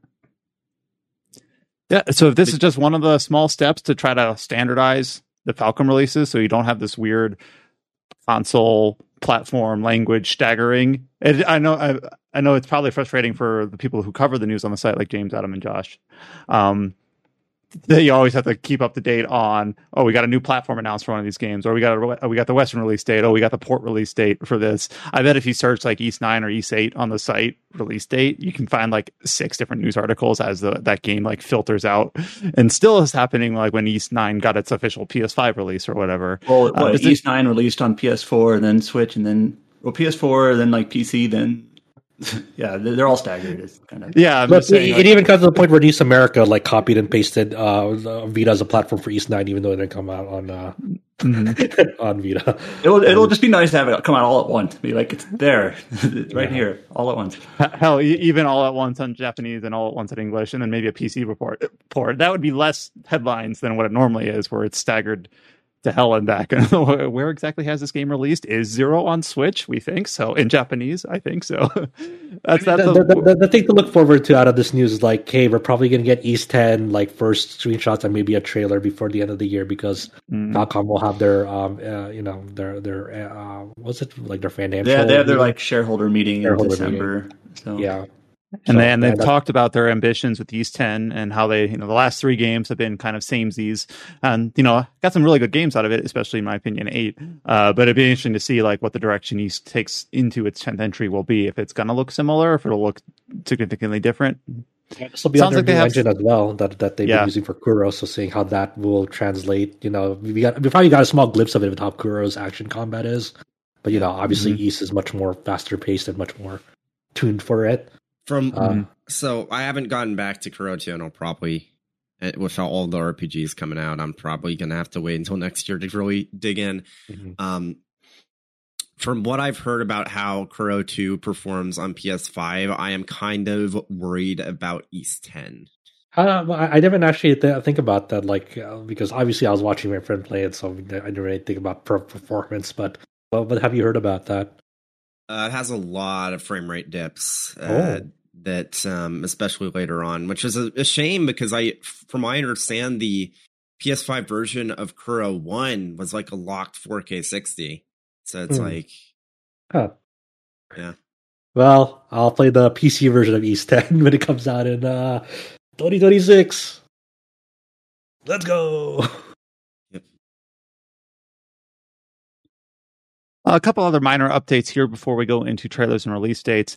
Here is an announcement that is very, very early, but was spotted on a Korean news site and then picked up by some English-facing sites like Eurogamer. And that is that it looks like PC publisher NCSoft might be partnering with Sony to develop an MMO or an MMO-like game in the Horizon franchise. So like a Horizon Zero Dawn Forbidden West MMO in development, potentially. This is kind of basically reading between the lines and gleaning what NCSoft might have in store. NCSoft has published a handful of games, mostly like Lineage and Guild Wars 2 for the Western audience.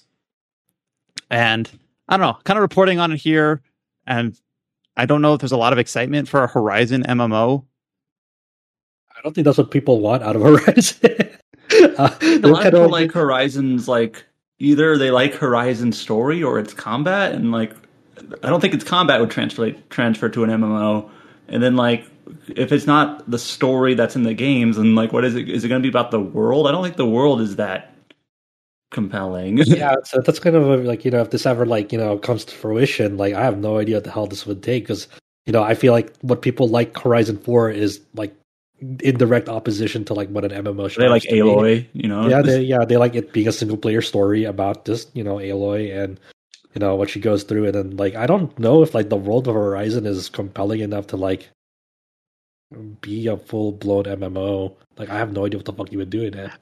And by the way, the language in this report is that they have tentatively agreed to pursue a business partnership in which NCSoft will create new games using Sony's game IP. So this is all right. Is there anything that indicates that it's Horizon, or is it just Sony IP? I was making a joke, but they say Sony IP, and I'm maybe it's a God of War MMO. I'm joking. Days Gone MMO. Well, I was just trying to drill back between Eurogamer. I think was the first English publication to pick up on this. And then there's MTN is the original Korean news source, just trying to feed that through a translator. So a lot of this is very early, just getting the financial foundation in place for getting the project started. So whatever this ends up being, we are very, very far away from it. And there's a lot of speculation on what it even is. It could be some other sort of online project for as far as we know. I just realized how broken my brain is because when you mentioned like it was reported by Korean news game site MTN, I was thinking of like MTN. Like my first thought was like that's a weird like abbreviation or machine translation instead of mountain. I thought of machine translation first when I saw MTN instead of mountain. I'm like, oh fuck. It's really coming. Yeah. So to answer Adam's joke, the MTN uses both. They both specify the IP as Horizon and the game type as MMORPG. So that's directly from MTN and their sources. So where this exactly came from, like where MTN is sourcing it from, I'm not 100% sure. Maybe more details about specifically where this information is coming from will come to light. Or if you can just dig in, I bet you could find it. But I guess they're also planning on making Horizon's one of those weird games where we cover it. Forbidden West came out earlier this year, and we did we wrote a review on that, right? And I mean the RPG site that got covered. I played it. I mean, they're good games, but I don't really treat them like as something that leaves a mark for me. That's how I look at them. Mm-hmm. There's a VR game. Oh yeah, that's right. They're coming out with like a PSVR 2 Horizon game. Oh, I forgot about that. Hollow the Mountain or something. It's kind of strange how like time works. Where that sounds like really more deep than I intended. But Horizon came out around the same time as Elden Ring, right? That was the big thing. It's like Elden Ring doesn't feel like that long ago, but Forbidden West, oh wow, that came out this year. I don't know. Just one of those obviously made a much stronger impression on me than the other thing. I keep forgetting that Forbidden West even exists. Oof. I mean, it did suffer the curse of being Horizon. Apparently. No, it came out right after Elden Ring, which repeated, the right previous Horizon. Ring, right? Yeah, and then Horizon 1 is like right after Breath of the Wild, so just like it just keeps happening. So we'll follow up on this, I guess, when we get more news, but I'm not expecting that we'll see that anytime soon. It is kind of interesting, though, like apparently this game will be coming out on Sony consoles and PC, so it does kind of at least push forward, Sony is a multi-platform publisher now in ways that they at least get their games on PC, maybe not day one, but a few years ago that would have been unthinkable, and now you can go to Steam sometimes and see like their Sony publisher sale and go pick up Spider-Man or God of War. So Uncharted came out not too long ago. Yeah, so Sony just currently, we don't talk about Sony a lot because they don't release a lot of games in our space, and when they do, they're like super fringe, quote unquote, RPGs like Horizon that we end up forgetting about. Yeah, some people actually got mad at us for saying Horizon's an RPG. It's like, But well, wait, are there people that were mad at us for not covering Gods of War? That's true. Man. There's a time. I mean, behind the scenes, there like the first like the God of War reboot 2018. There was a time where like maybe we should go cover that. Like I don't know. You don't know. And people, I remember back then people asked us, "Where's your review for God of War?" And we're like, "Good question. Where is?" Damned if you do, damned if you don't. I mean, like obviously exactly. the Sony of 15, 20 years ago had like Legend of Dragoon and Dark Cloud and things like that. So, there's a lot of those IPs waiting in the wings that we would love to cover. But until that happens, we've got Horizon. And then the last piece of news is that in case the release schedule wasn't hectic enough, in this last week we got the PC release of Valkyrie Elysium, which my voice just cracked there. I'm sorry, but like that's just another game where it's like, oh yeah, I want to get to that eventually, but when am I going to have time? I was waiting for the PC release, and now here it is. But alongside the PC release, we also got the first major like content update for the game, which is the Hilda's Vengeance gameplay route where you play as the other Valkyrie, and then the Seraphic Gate like challenge mode, which are included in the PC version by default and are add-ons for the existing PlayStation version of the game. I love how you said first major update when we don't know if we'll get any more updates beyond this. That's a good point. Yeah. I guess I'm so used to speaking in that language now where games are just iterated on after they release that you just kind of assume that there's going to be, not assume, but you end up catching yourself speaking in that way where it's like, oh, they might come out with more stuff for this game and staple it on. I don't know. But I think we're still at the point where I believe Josh is still the only person that's played Valkyrie Elysium. And obviously we got the back in September when it released, his thoughts on that game. Maybe I'll find once I find time to maybe check out the new content in that game because I think it's fun enough to revisit. It's time for us to stop covering the Square Enix titles. Remember.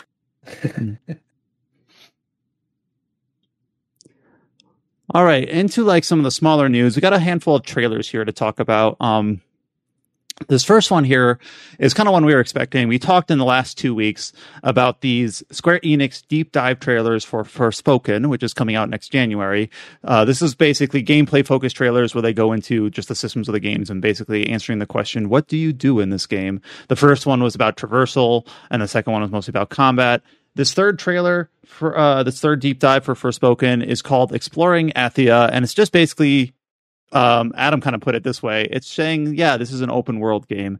It talks about some of the things that you can find on the map, some of the challenges you can do, the labyrinths that you can kind of go. There's like skill challenges that improve your abilities, and it talks about like shops and other things. It basically just answers the question: when you're not fighting and when you're not traversing the map, what do you do in this game? Riding on rails, exploring open zones, and looking for a cat. Looking what? Looking for a cat. Oh yeah, there's some sort of creature aspect as well. And I don't know, like it talks about photo mode, it talks about these labyrinths, it talks about these skill trees and how you improve your abilities. There's like these challenges that you can access from the map to basically just level up and improve your abilities. It's one of those things where I don't think any individual component here sounds inherently like, oh wow, that's a marquee, aspect of the game right there. But it does seem like I'm being charitable here. It seems like there's plenty to do. Like I can see it playing this game, and at least if they're presenting it faithfully, that I won't be bored. It sounds like that they've gotten plenty of ways to incorporate the gameplay and progression systems, and it's got enough going on here. It's probably the weakest of the deep dives, I think, but it probably has also just the least interesting subject matter to cover. It's like all the little tertiary stuff in between the story and the combat, all the other things you can do in the game, puzzles and things like that. So there's like challenges where it's like literally, I assume there's going to be like traversal races, and then, like combat challenges and finding these little cat things, I guess. You have to chase them and collect them, what the sounds like. So there is one shot of this trailer where it shows like the world map and it has like icons out on it, and I don't know, I have like an instinctive like reflex, just like, oh, icons on the map. I don't know.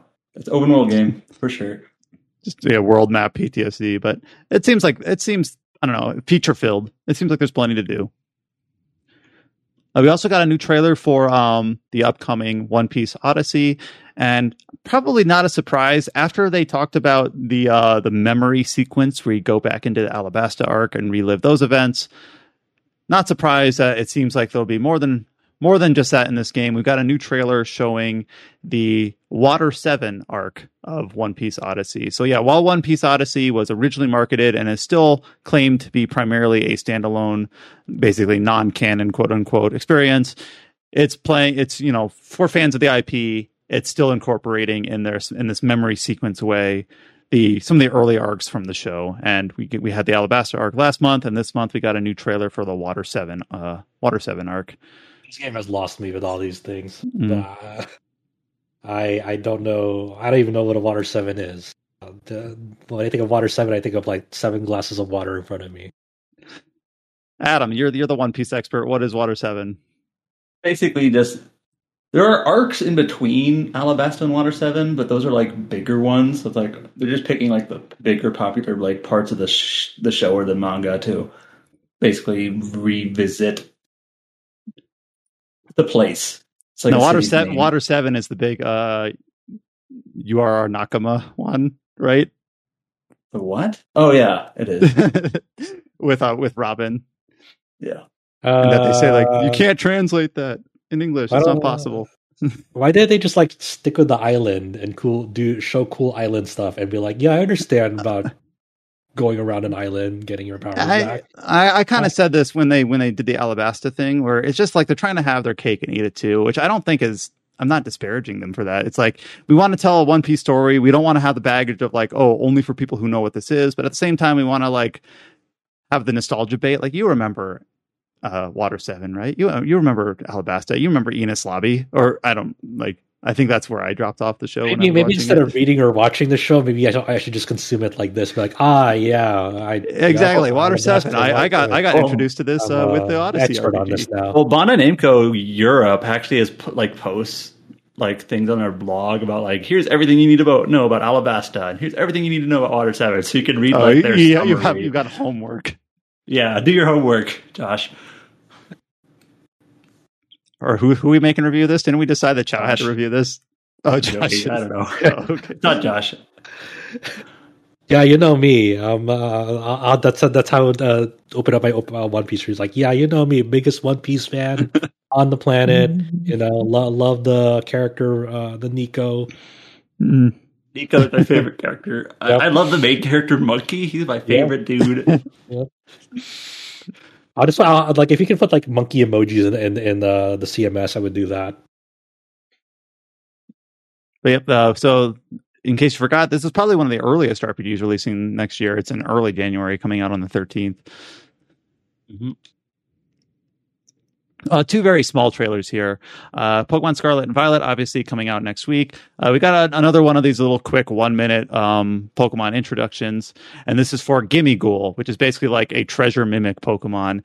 The most interesting thing about this is that it kind of like got data mined out of Pokemon Go before it actually got officially announced.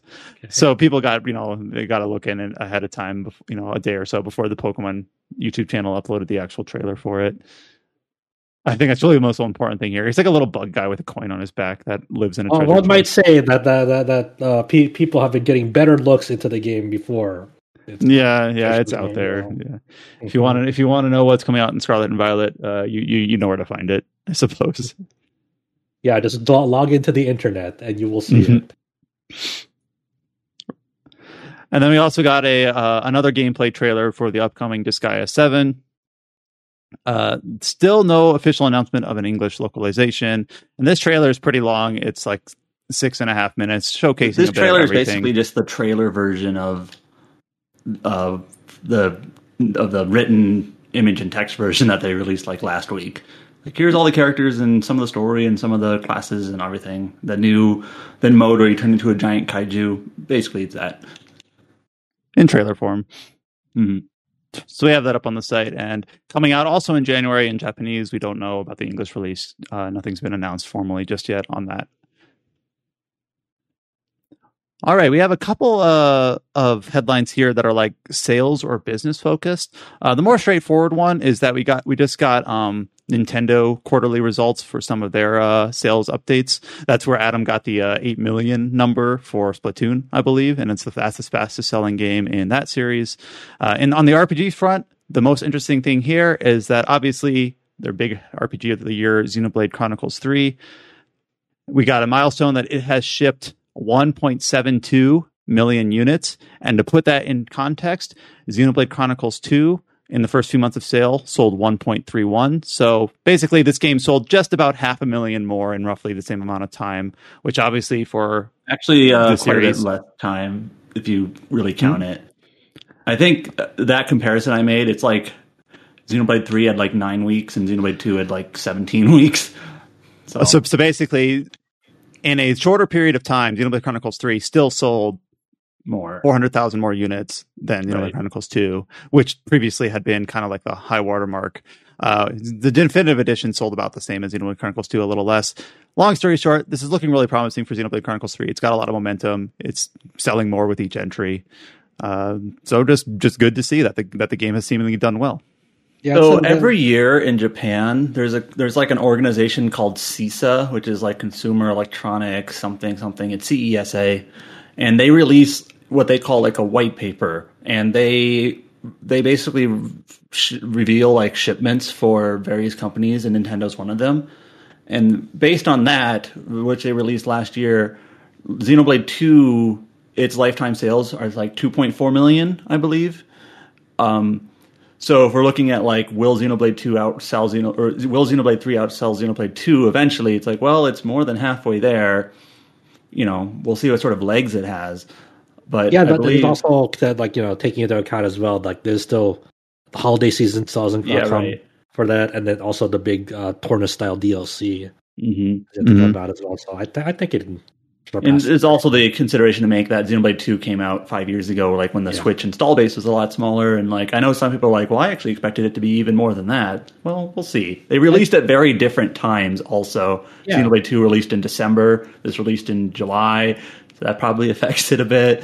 So, and also it's tough. Like the ongoing story with like any sequel is like the more sequels you have, the less it'll sell as more sequels. Each subsequent sequel. Yeah, sequels usually do worse than the original, like no matter what, because usually it's because people they bought the original and they didn't like it, or they just didn't finish it. And I know Xenoblade is a little bit different because the original was on a different platform and then it got like re-released twice, so it's a little tricky.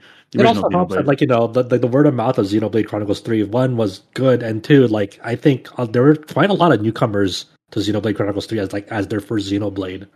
So and the game is still fine, like, for a person who hasn't played previous. Yeah, it helps that it's a sequel, but it's also like only loosely connected. Like, it is definitely connected, but it's not like the same characters, like that you don't know anything about them because it's a new cast and all that. So I think just this probably help. This trilogy in general, I think, does a really good job of. You can earnestly say people can jump in at Xenoblade 1, 2, or 3, but at the same time, there is a lot for fans to pick up on between the games as well. I don't know. I just think that the Monolith has found a really good balance of keeping the games tethered together, but not feeling like people are like, well, I can't jump into 3. I've not played 1 or 2. It's no, you can jump into 3. It's really good. Yeah. And then it's kind of interesting that that's our headline, but the second bullet, I just think that this is just the power of Pokemon. We obviously a game that released in January this year, Pokemon Legends Arceus. In the last quarter, since April 2022, it has sold another 1.3 million units, and now its total is just a shy under 14 million. And I just kind of enjoy how that is our second bullet, and it's an order of magnitude more than Xenoblade. It sold nearly as much in the same window, 1.3 million, and that's just Pokemon. To be clear, that 1.3 million is from last April, so that's like within 6 right. months. And Xenoblade, and then Xenoblade was only since July because that's when it released. But just the fact that we're talking 14 million for Pokemon, and can Xenoblade 3 reach 2 million? Just the scales of between the different IPs. And if anything, it shows the strength of the new direction of Arceus. Arceus is very, very, very different from any other Pokemon for it. So them largely coming out ahead still with that just shows that they can get away with some experimentation, not totally tank. Also, just in this fiscal year, which started in April, just Breath of the Wild sold like another. I don't have it in front of me, but like more than 1 million. Just another cool million on top of the 26 million it already has. No big deal. Yeah, it'll sell a lot more before Tears of the Kingdom is about to release as well, or when it comes out next year as well. So that'll just keep on rising as well. I don't know how it does it though. Like I was thinking, like, man, there's still a lot of people just decided just to pick it up. Huh? All right. And our next financial headline is going back to Square Enix. They also gave some of their financial results and plans for the next fiscal year. And I'm going to hand this off to Adam because to go through this data required, I guess, a little bit of just digging and compartmentalizing all the different things that they talked about here. So some of it is talking about their just income for the year and also their plans for, unfortunately, NFT and blockchain aspirations and things like that. So there's a lot packed into this article that you and Alex put up, Adam. I don't know, just similar to the Falcom news from earlier. I just don't know the best way to unpack what you and Alex dug through here. Okay, so this is another quarterly report. We get a lot of those this is for the quarter ending in September. And Square Enix's last quarterly report, which is what ended in June, they didn't really say a lot except that sales were way down. for the last several Square Enix reports, the broad picture has been the sales of our games are down, except for Final Fantasy XIV. That's doing okay. That's actually helping. That's actually like keeping us afloat in a way. Probably not that dramatic, but Final Fantasy XIV is doing totally fine, more than fine. But this quarterly report, it's they also say that their sales are down of their games, and this is games as of that release before September. So that's like Live Alive and DioField, and that only counts Live Alive, I think, in Japan because it was Nintendo published in the West. That's always weird. So nothing to do with like Harvestella or Star Ocean or any of that yet, because that's going to be the next quarter. But they also put in they also have their medium term plan. A lot of companies have what they call medium term plans or something close to that, which is basically like not just talking about this fiscal year, but the next couple of fiscal years. What are our goals? And a lot of companies like chunk this into like 3-year chunks. And Square Enix offered an update on their current medium-term plan, and they basically have 2 priorities. One is just kind of strengthen our IP is what they say. So that can mean a lot of different things, but probably involves like focusing on like Valkyrie and Star Ocean and like let's bring back these IP that we have and people like, and that's kind of like one of their focuses for their medium-term plan. But to be honest, it is a little bit vague what exactly strengthen our IP means. But then the second plan, or the second point, it's like explore new avenues or something like that is the wording they use. But what they really mean is blockchain. And on this report, they have like 6 slides just talking about all the different blockchain investments they've made. Also cloud. The cloud stuff is funny because I feel like Square Enix is invested in like 9 different cloud platforms. But they basically cloud gaming, not Cloud Strife, the protagonist. Correct, cloud gaming. Did anyone remember like Shinra Tech or whatever? They named it after Shinra. Yeah. And then a few others. There was a few others that they had too that they launched and then shut down immediately for cloud stuff. But yeah, they talk about like we've already invested in these 2 blockchain tech groups, and then like we've now invested into 3 more, and they have a lot of verbiage on just like we're investing into it, we're interested in it, and blah blah blah blah blah. And it seems to be a really big focus for them. In the piece that Alex and I put up, everyone probably remembers the New Year's letter from this. I was just thinking of that several months ago, where it was literally like the second sentence in the letter. It was like, they're like I hope everybody. God, yeah. Blockchain is blah blah blah or whatever it was. I tried to forget. And then also, so Square Enix, a lot of companies around this time, they also put out like the annual report, or sometimes they call it like the integral report of the previous year.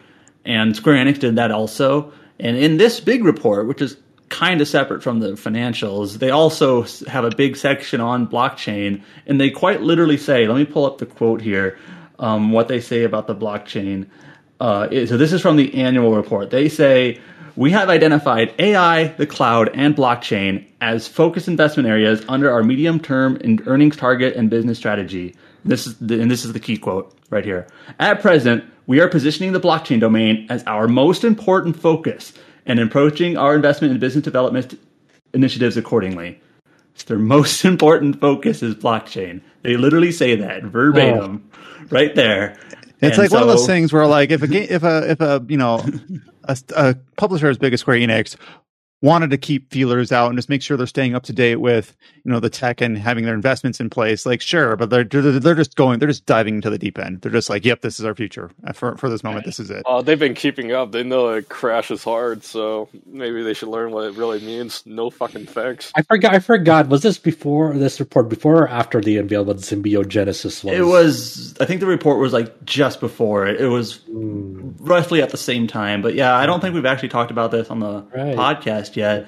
And we do mention this in the article. So there was a trademark for Symbiogenesis, which now that I played Parasite Eve, I talked about it a couple podcasts ago. I know, hey, that's a Parasite Eve thing, and obviously people's speculations went into overdrive. Like, they're going to strengthen their IP. They're gonna Parasite Eve. They just said they're going to do that. And I saw some people wondering, like, maybe this is just like for like a mobile thing or like a costume in some other game or just some reference somewhere, or maybe even merch or something. Like people's expectations are already sort of low. I know some people had like massive expectations, but I think most people were being reasonable. Like it's just going to be a small thing. It's not going to be like a remake or whatever. And then even those low expectations were not met because it's like, actually it is an NFT thing.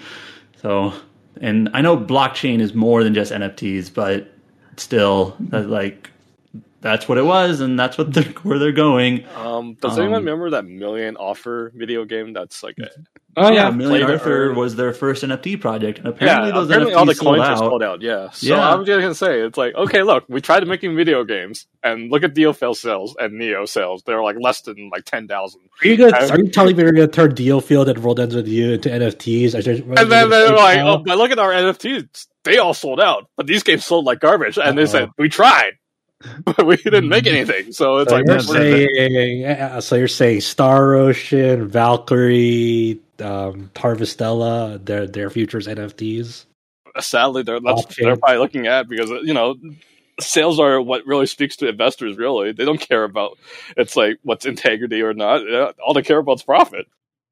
Well, yeah, if their NFTs are selling out and their games are underperforming, yeah. Chow, the good news here: everything you love and hold dear, they're NFTs now. They're blockchain.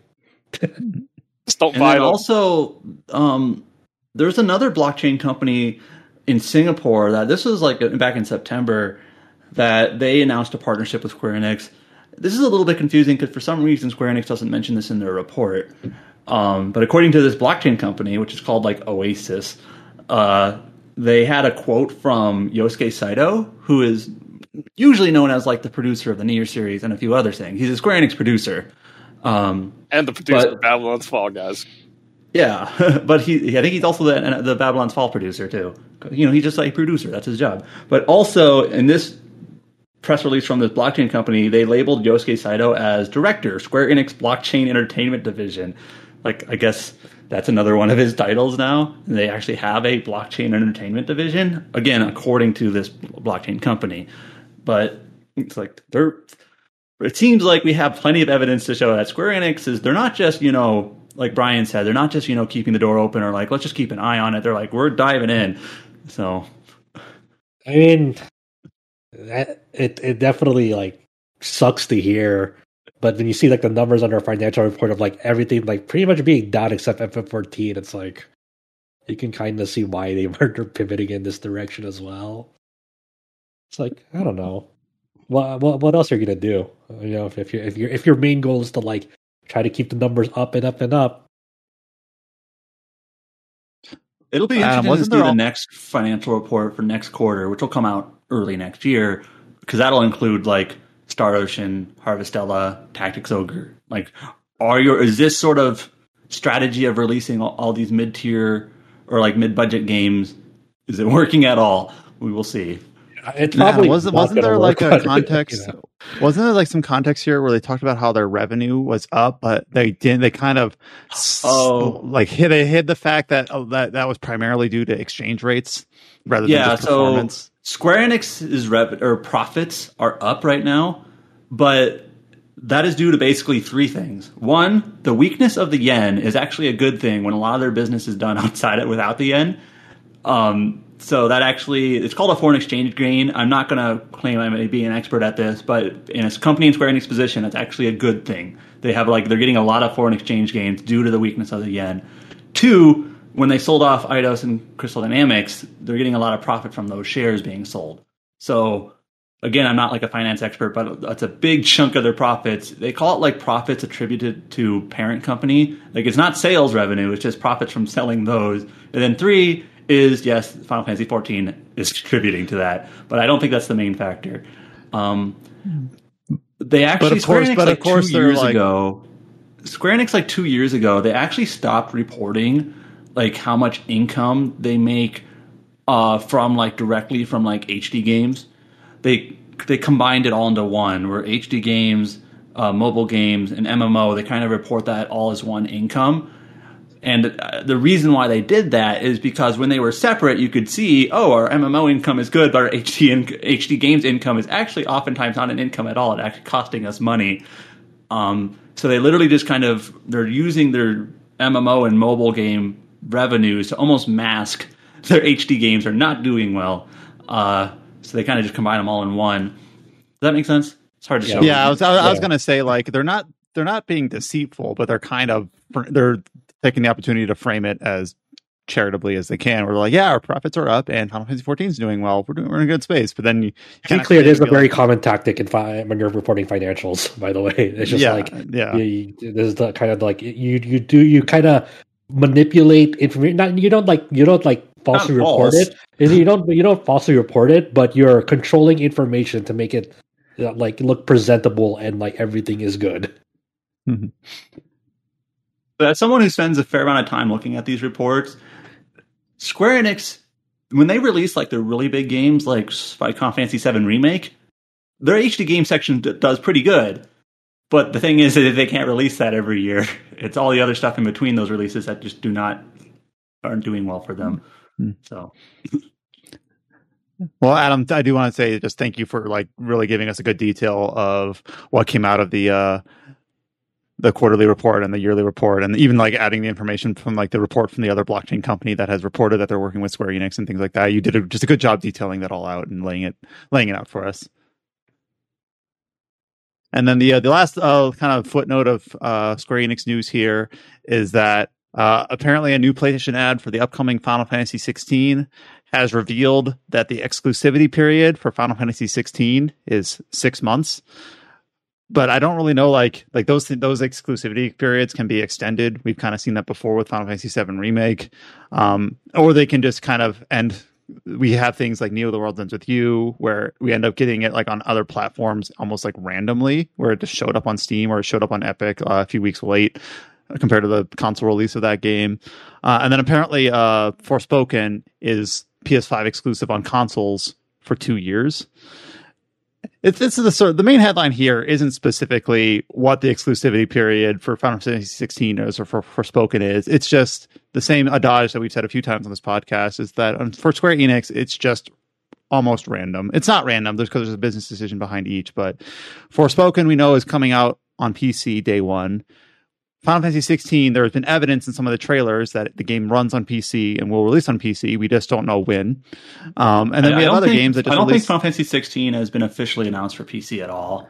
It's one of those things that we kind of assume. But yeah, so Alex, this is what Alex put in the news post here. The initial reveal trailer had disclaimer text saying that it was running on a PC and also used the phrasing PlayStation console exclusive and also available on PC. But then the trailer was uploaded separately that nixed the disclaimer.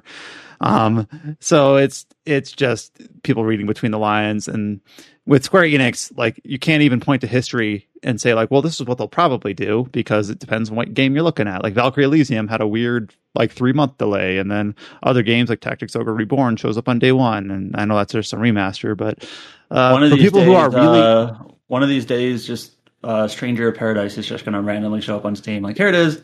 And we're still waiting for Kingdom Hearts. It's going to show up on Steam. It's going to sell like less than 1,000 copies with no marketing. And people are like, oh, what is going on? Like, I don't know. But yeah, for people that are really into like the console, championing, it looks like, Final Fantasy 16 is going to be exclusive to PS5. And hey, I bought a PS5 to play the Yuffie DLC. So I am not a, for remake. So I'm not above that. But that looks like for Final Fantasy 16, Square Enix is getting the business deals they want with partnering with Sony, and then partnering potentially with Epic later, and double and triple dipping. So it's seemed to work for remakes. I'm not surprised that they're potentially doing the same thing here, but we won't really know until it releases and we see exactly what their plan is.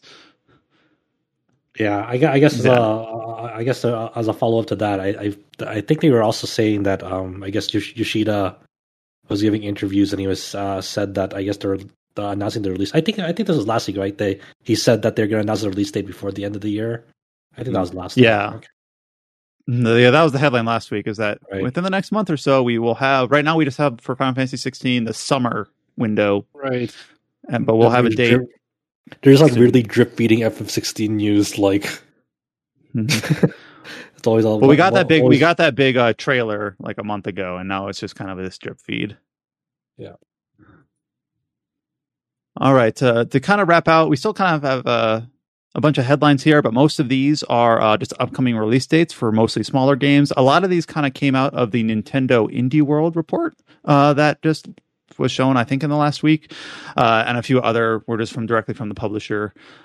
So I believe I've got these listed in chronological order. Luckily, these are all December or later, so these aren't anything that we have to immediately throw on our calendar for this year, but some of these are still coming out pretty darn soon. Chained Echoes. This is a classic-inspired JRPG that was originally on Kickstarter, I believe, in 2019. Chained Echoes will be releasing on December 8th for consoles and PC. This is being now published by Deck 13.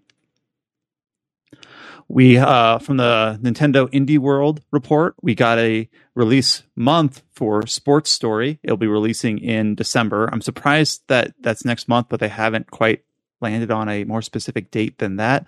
This was originally supposed to release in 2020, but I just, pandemic and just this one had like a weird delay where it was in like an Indie World in 2019, and then they said it was coming out in 2020. And I think they literally said, like, on the not like really an announcement, but the developer was just like, hey, we have to delay this, so sorry, it'll just be a while. And then it just kind of disappeared. And I know people liked Golf Story, this is a sequel to, and it kind of just disappeared for a while. And then finally, it's back. It's coming out next month. We don't have a day, but yeah, they just said during the Indie World Showcase, they said arriving in December for Sports Story. The English release of Neptunia Sisters vs. Sisters is launching on January 24th, which, good thing nothing else is releasing in those early months. I believe this is actually a slightly notable thing about this release date is that the PlayStation and Steam versions are releasing at the same time. Yeah, that is not... I think a lot of Neptunia games, it's like PlayStation first and then Steam's like a month later. So, same time. Hey, one less headline for you to write. Correct. Or for anyone doing the news on the site to write. Neptunia fans are very happy. Mm-hmm. Here's a big one. Another February release. That's for Tales of Symphonia Remastered is launching on February 17th. Good thing nothing else is launching in February.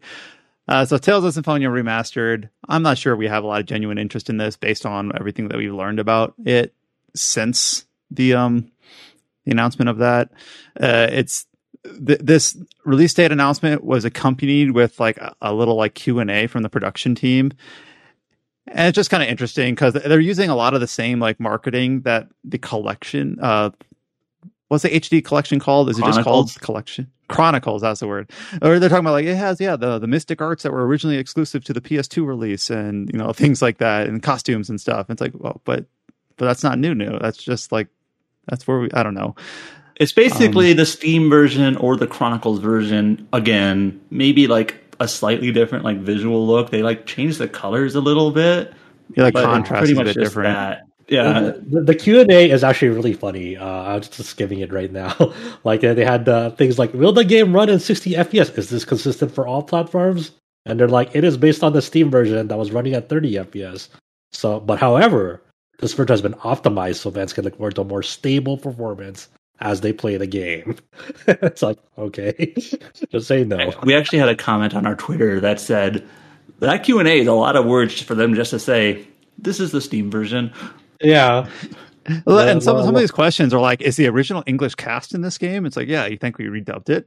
I don't know. Like, not only does it offer Japanese, but it offers the English VO from the original release. It's like, oh, I didn't realize that was in question, but thanks for clarifying. Does this include Dawn of the New World? It's like, no. They actually say, does it include Dawn of a New World? Oh, which is actually like not the title technically. If you want to be picky, because it's Dawn of the New World. Like they got the title wrong in their Q&A. Nice. The answer is no, it doesn't.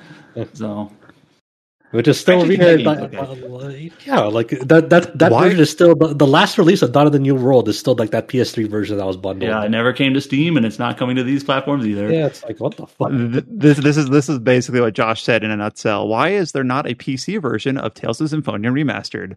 Tales of Symphonia is already available for your purchase on PC via Steam, which comes complete with all the in-game content found in Tales of Symphonia Remastered. Our goal is to bring this nostalgic RPG back to modern platforms. So we've been taking the piss on this. It's unfortunate that this remastered it's a port to modern consoles, but I still think Symphonia is a good game, and nostalgia is clouding my judgment because it was the first Tales game I played, because I was a normie that played it on GameCube when Nintendo did their big publishing push for it back in, the early 2000s. So, hey, but the I GameCube do version like is the only version that is 60 frames per second. Jesus Yep. Christ, dude.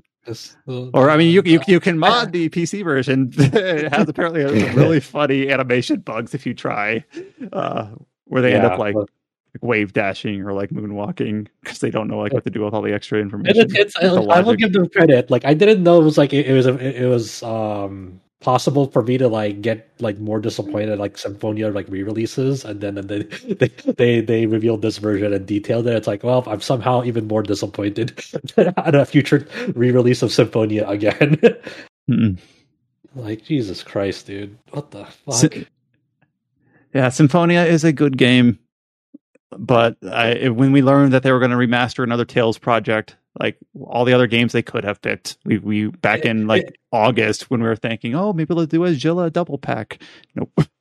It is a good game, marred by like every re-release attempt for this game has been not as good as the original release of the game. Yeah, it's a good game where you have like footnote caveats. That's so crazy.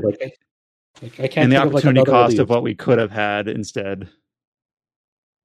All right, for a few more release dates, Void Terrarium 2 will also be releasing in English in February. It will launch on February 28th for Switch and PS4. I'm interested in this, but like not at that date. So because that's around the that's same gonna time be like shortly after 2, Fire Emblem Engaged, was it? Well, Fire Emblem's January, January.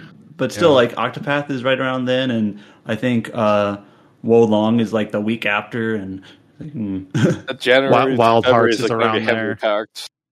It's already bad, Chow. Okay, I mean it's not like there's new news. It's bad right now. It's going to be bad in December. It's going to be continues to be bad until like maybe April next year. I can't believe I'm ditching Fire Emblem for Allia Rise of Free.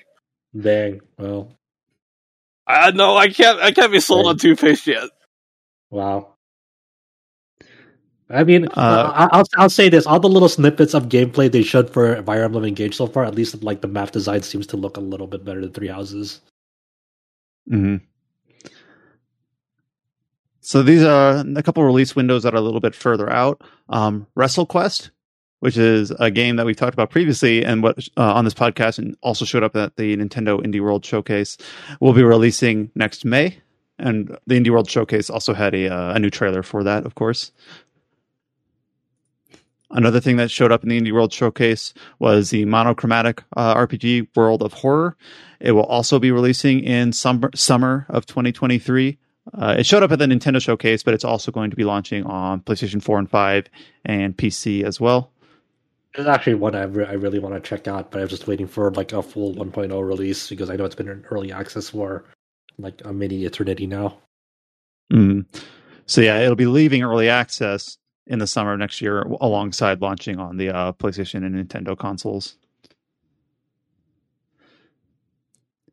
And then the last bit of news here, this is a little bit of a footnote, but just another game that has been constantly being updated over the last couple of months since its release. Monster Hunter Rise Sunbreak. James has been jumping in and basically keeping us up to date as they go through the title updates for that expansion for Monster Hunter Rise. There will be a digital event this week detailing Update 3. So don't really know exactly what it'll showcase, but they're having a streaming event next Wednesday or so for that. That's another game that kind of released this year that like I played Sunbreak, never got back to it after all the post-game DLC, but it sounds like I'll have plenty to dive into once I find the time to do it. Yeah, I'm kind of on the same boat too. Like I beat it like the base launch of it, and then I just never went back to the title updates. At this point, maybe never will. Yeah, kind of. Yes. So at some point, you got to admit defeat and be like, all right, something's got to come off the plate. Still, I really enjoyed my time with Sunbreak. Just other stuff released, which basically all it boils down to. And that covers us for news this week. So really kind of a jam-packed week. We got the two big releases with Harvestella and Tactics Ogre Reborn. We've got more upcoming in November with primarily Pokemon and people trying to catch up on everything else that's released in late October and this month. So it's a hectic time of year, and we're all trying to find the time to get to everything and make sure we give every game a look in before we have to start ranking these things in December. We have all the news articles up on the site that we've talked about on this podcast, including some of the more detailed ones, talking about the Falcom plans for releases next year and the Square Enix financials, as well as the Nintendo sales update as well, all up on the site. The Star Ocean Divine Force review that Scott wrote up is up on the site as well. So go ahead and give that a read if you're working your way through that game and want to just see another opinion on that. Seems like we're all thinking pretty positively on that game as kind of a surprise of the year. You can find us on Discord at discord.gg/RPG site. We've had kind of an influx of users lately with the just the tumultuous social media landscape of recent times. So go ahead and go in our Discord if you want to find just like-minded RPG fans to chat with and talk about all the recent releases. And you can also find us on YouTube, Facebook, and Instagram. Just search for RPG site and you should be able to find us. So next week, we'll likely be talking about a few other new November RPGs as they come out. Maybe Pokemon. Depends on whether we get access or if James decides to play it early from his secret store over there in Southern California. Yeah, there's a lot coming out. That's a long story short. So we probably won't know the itinerary for next week's podcast until we get there. So look forward to hearing from us then. Until next time, stay safe and take care. And we'll talk to you later. We want no part in any shared peace. I piss on your common cause. That's the Tactic Ogre line. Yeah. Good line.